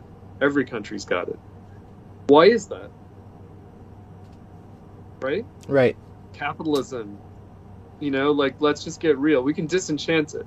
Meaning, is like, I don't know, anti-black racism in the United States. Is that like really more powerful than anti-Muslim sentiment in India? Right? Or in Myanmar, where they, massacre the Rohingya. Like, in other words, like, are we really going to claim that somehow this is like a deeper problem that we have in the United States because the history of racism than exists in other countries? Right? Like, we would never accept that India could never be socialist because of Hindu-Muslim animosity. We would say that's a lame excuse. Right? But in the United States, we're willing to say, you know what? White supremacy. We can't have socialism. What? No. Or patriarchy, sexism. That means we can't have socialism. No. Like, we just got to get real about the fact that these things are not the deep obstacles, or they at least should not be the deep obstacles that people think that they are. And it's also like, we're not going to first... Right, that's the other thing. It's like, first you have to solve Hindu-Muslim strife in India before they can struggle for socialism. No, it just doesn't work that way. Right? Like, first we have to make the working class, like, anti-racist before we can struggle for socialism. Or first, it's never going to happen. A really good example right now is with Roe v. Wade, right? This is being posed as an inherently leftist position, and I have a lot of women in my life who are on both sides of this thing, or prefer not to, which is, I think, the general working class position. Is I don't have the privilege to have a strong position on these things, and that who are you to tell people what to do? Right, and so. There's a couple versions of libertarian ways of presenting pro and anti-abortion positions. Which are both obviously a lot more palpable than these demonizing, humiliating, scapegoating, essentializing, totalizing fucking bullshit versions that just like completely dehumanize the other. I just got into it on Twitter about this because someone was like, I just went on there to just share that this was happening, and then I happened to see someone like saying, for them, it's always just about power. And it's just like, no, it's fucking not. Like, I'm sorry, all the women in my life who are Christians who care about this shit, they don't fucking care about power. They care about the lives or souls of, like, what they consider to be human beings who have, like, destinies and potential and meaning on this planet. And it's a different metaphysic than to a secular person, but it doesn't take a lot of empathy to just go, oh, we believe different things. And right. These are epistemically irreconcilable, but we're not going to get over all these epistemic irreconcilables before socialism.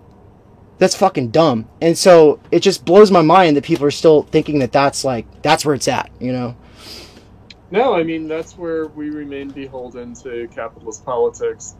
But again, in a way that I think most of the working class is not. Like, in other words, I think they're much more equivocal on these things. And, don't have what you're calling like epistemic differences. Is it a life? Is it not a life? I don't think people think of it that way. I really don't. I think they think it's a potential life, and it's kind of a shame if you have to have an abortion. I think that's probably the most, that is the normie position. I do think so, yeah. And it's like, it's sometimes necessary, but it's not desirable. Right. But, and then there's like quality of life issues. And like, if you can't raise a child properly, then you shouldn't have the child. I mean, it's just like people are very real about it. At this point, we're over the 2-hour mark, and I want to give you you can close out, touch on anything else you want to touch on. But I was going to ask this question, then I wasn't going to ask it, but then this last part just happened, and so now I have to ask it. So if there was if not a worker party, like a third party, everyone always thinks that's what we mean, right? But right. We're not talking about a third party, but if there was a kind of revolution where there was an actual workers' party and it displaced the two-party system as well as the third parties, would you then agree that there would be a left and a right on this that doesn't adhere to the opportunist versus ultra or utopian schematic, but instead the left and the right, because of the cultural milieu that we are in and the culture war and everything like that, that left and right would actually have to, on the one side, there would still be pro-life people, and on the other side, there would be pro-choice people. Right. I'm not sure that that's a left-right distinction, exactly. So, I mean, I think that it's kind of become, I think it's become even worse than that. In other words, I think it's more pro-abortion, anti-abortion. Right. I really do think there are people who are culturally committed to, like, abortion per se, to defending abortion per se. Right? True. So it's not Absolutely. just choice, right? I mean, I think, a libertarian, it's a basic thing. And you'll even get this in mainstream politics, which is you're not going to eliminate abortion. What you're going to do is criminalize it and drive it underground, right? Yeah. And, abortion's been practiced for thousands of years. Right, every culture, every civilization practiced abortion. Right. And sometimes they had a moral issue around it, and sometimes they didn't. Right, but it was practiced.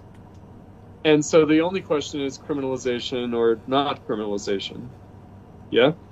And I always like to use the example of, like, I don't know, drugs. Right. I'm pretty much a teetotaler when it comes to drugs, but I think drugs should not be illegal. I'm for the decriminalization of drugs, but I would also tell everyone I know, be careful, maybe drugs aren't good for you.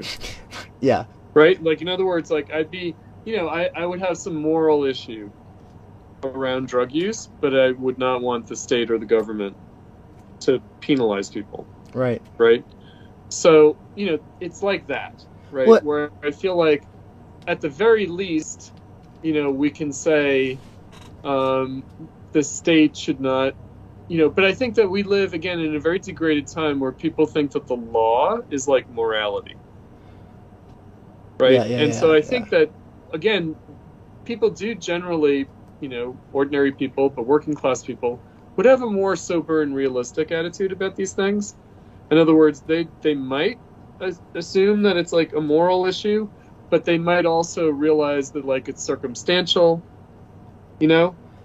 So, I just want to stipulate my question, because I did that thing where I used a specific example as opposed to what I was trying to get at, which was a more general point. And I was I was using the abortion issue as the example.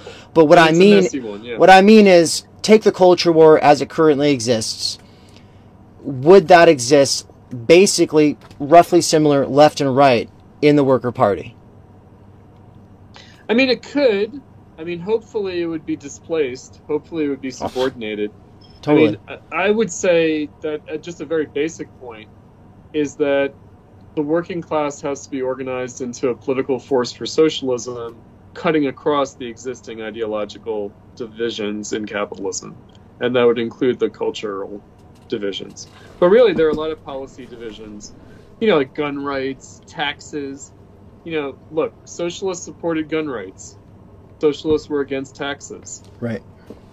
Does that mean that they were right-wing? No. Right. It just means that the divisions in capitalist politics that we have today really have absolutely nothing to do with organizing people for socialism. And so these issues would appear very differently under different conditions of politically organizing people, especially working class people. But there would, it's a whole question of how we get there, though. And part of how we get there would be ostensibly... Maybe now it would have to be agnostic on certain questions. I would think so. Right. So an example that an old acquaintance of mine who was a leftist historian, a Marxist historian, a historian of the workers' movement, Bill Peltz, so William Peltz, P-E-L-Z, and he wrote some books. He used the example in the United States, but also even elsewhere. There was a temperance movement in the working class, and it fed into progressivism, and that's why we had prohibition in the United States. So the Socialist Party in Germany, or the Socialist Party in the United States, or in England, had to navigate in the working class culturally. There was a temperance movement.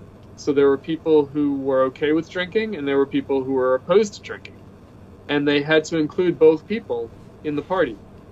Right. And also social events for both people, for both, kinds of people. Just as an example, right? Drunk people go to this one, sober people. Yeah. Yeah, no, seriously, right? And, I think that that's an example of, people had very passionate feelings about this. In other words, there were socialists who felt alcohol is what the capitalists use to control us. And so they were completely opposed to drinking alcohol as socialists. Yeah. Right? And it's okay, we're not going to a priori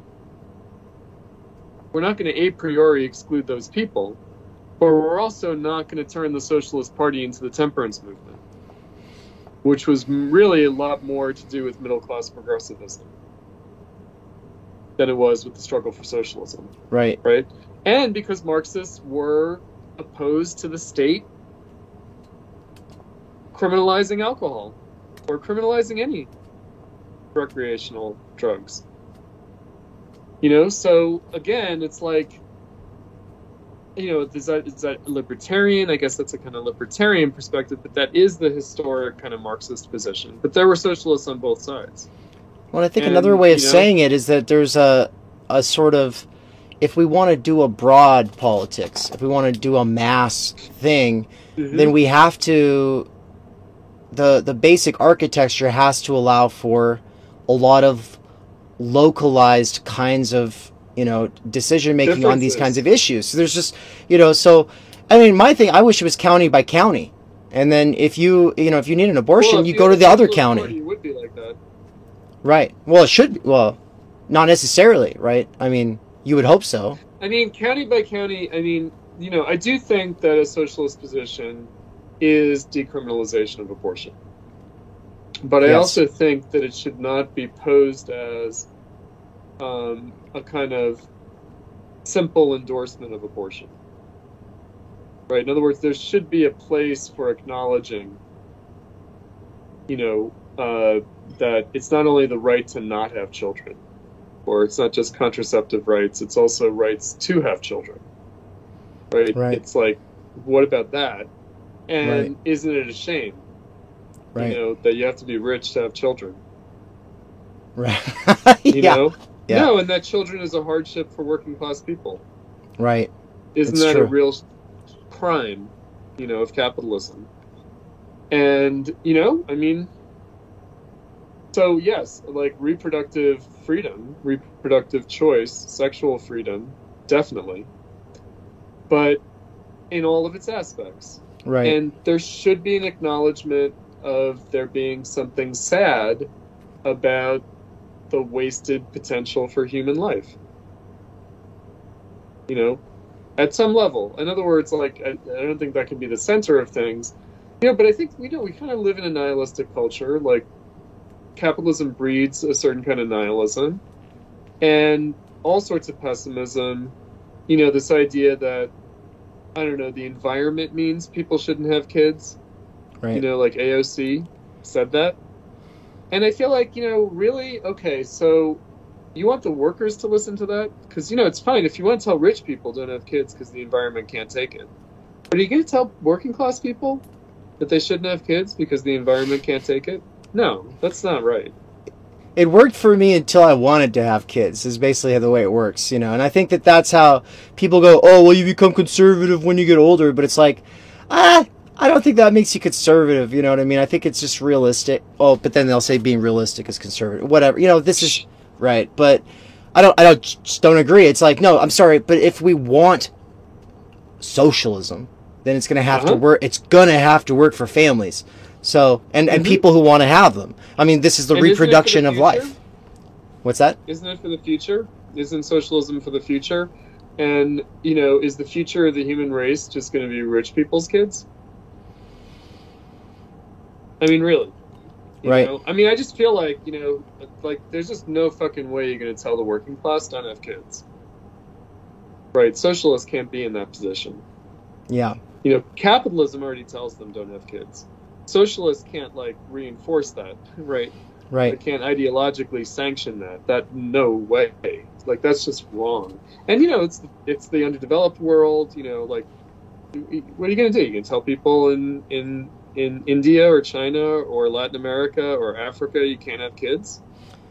They're fine with doing it to our own rural populations, just not to, you know, if it's in other parts of the world, you know, then that all of a sudden it's not okay. But it's like, you know, we're still talking about economically disadvantaged people who, you know, to some degree, there's obviously with Mormons and Catholics and stuff like that, a lot of ideology behind like having a lot of kids or whatever. But yeah, be fruitful and multiply. But being anti-having kids drives that having lots of kids thing in a lot of ways too, I think. So it does. You know, it's a part of the culture war, and you know, it's really awful that way.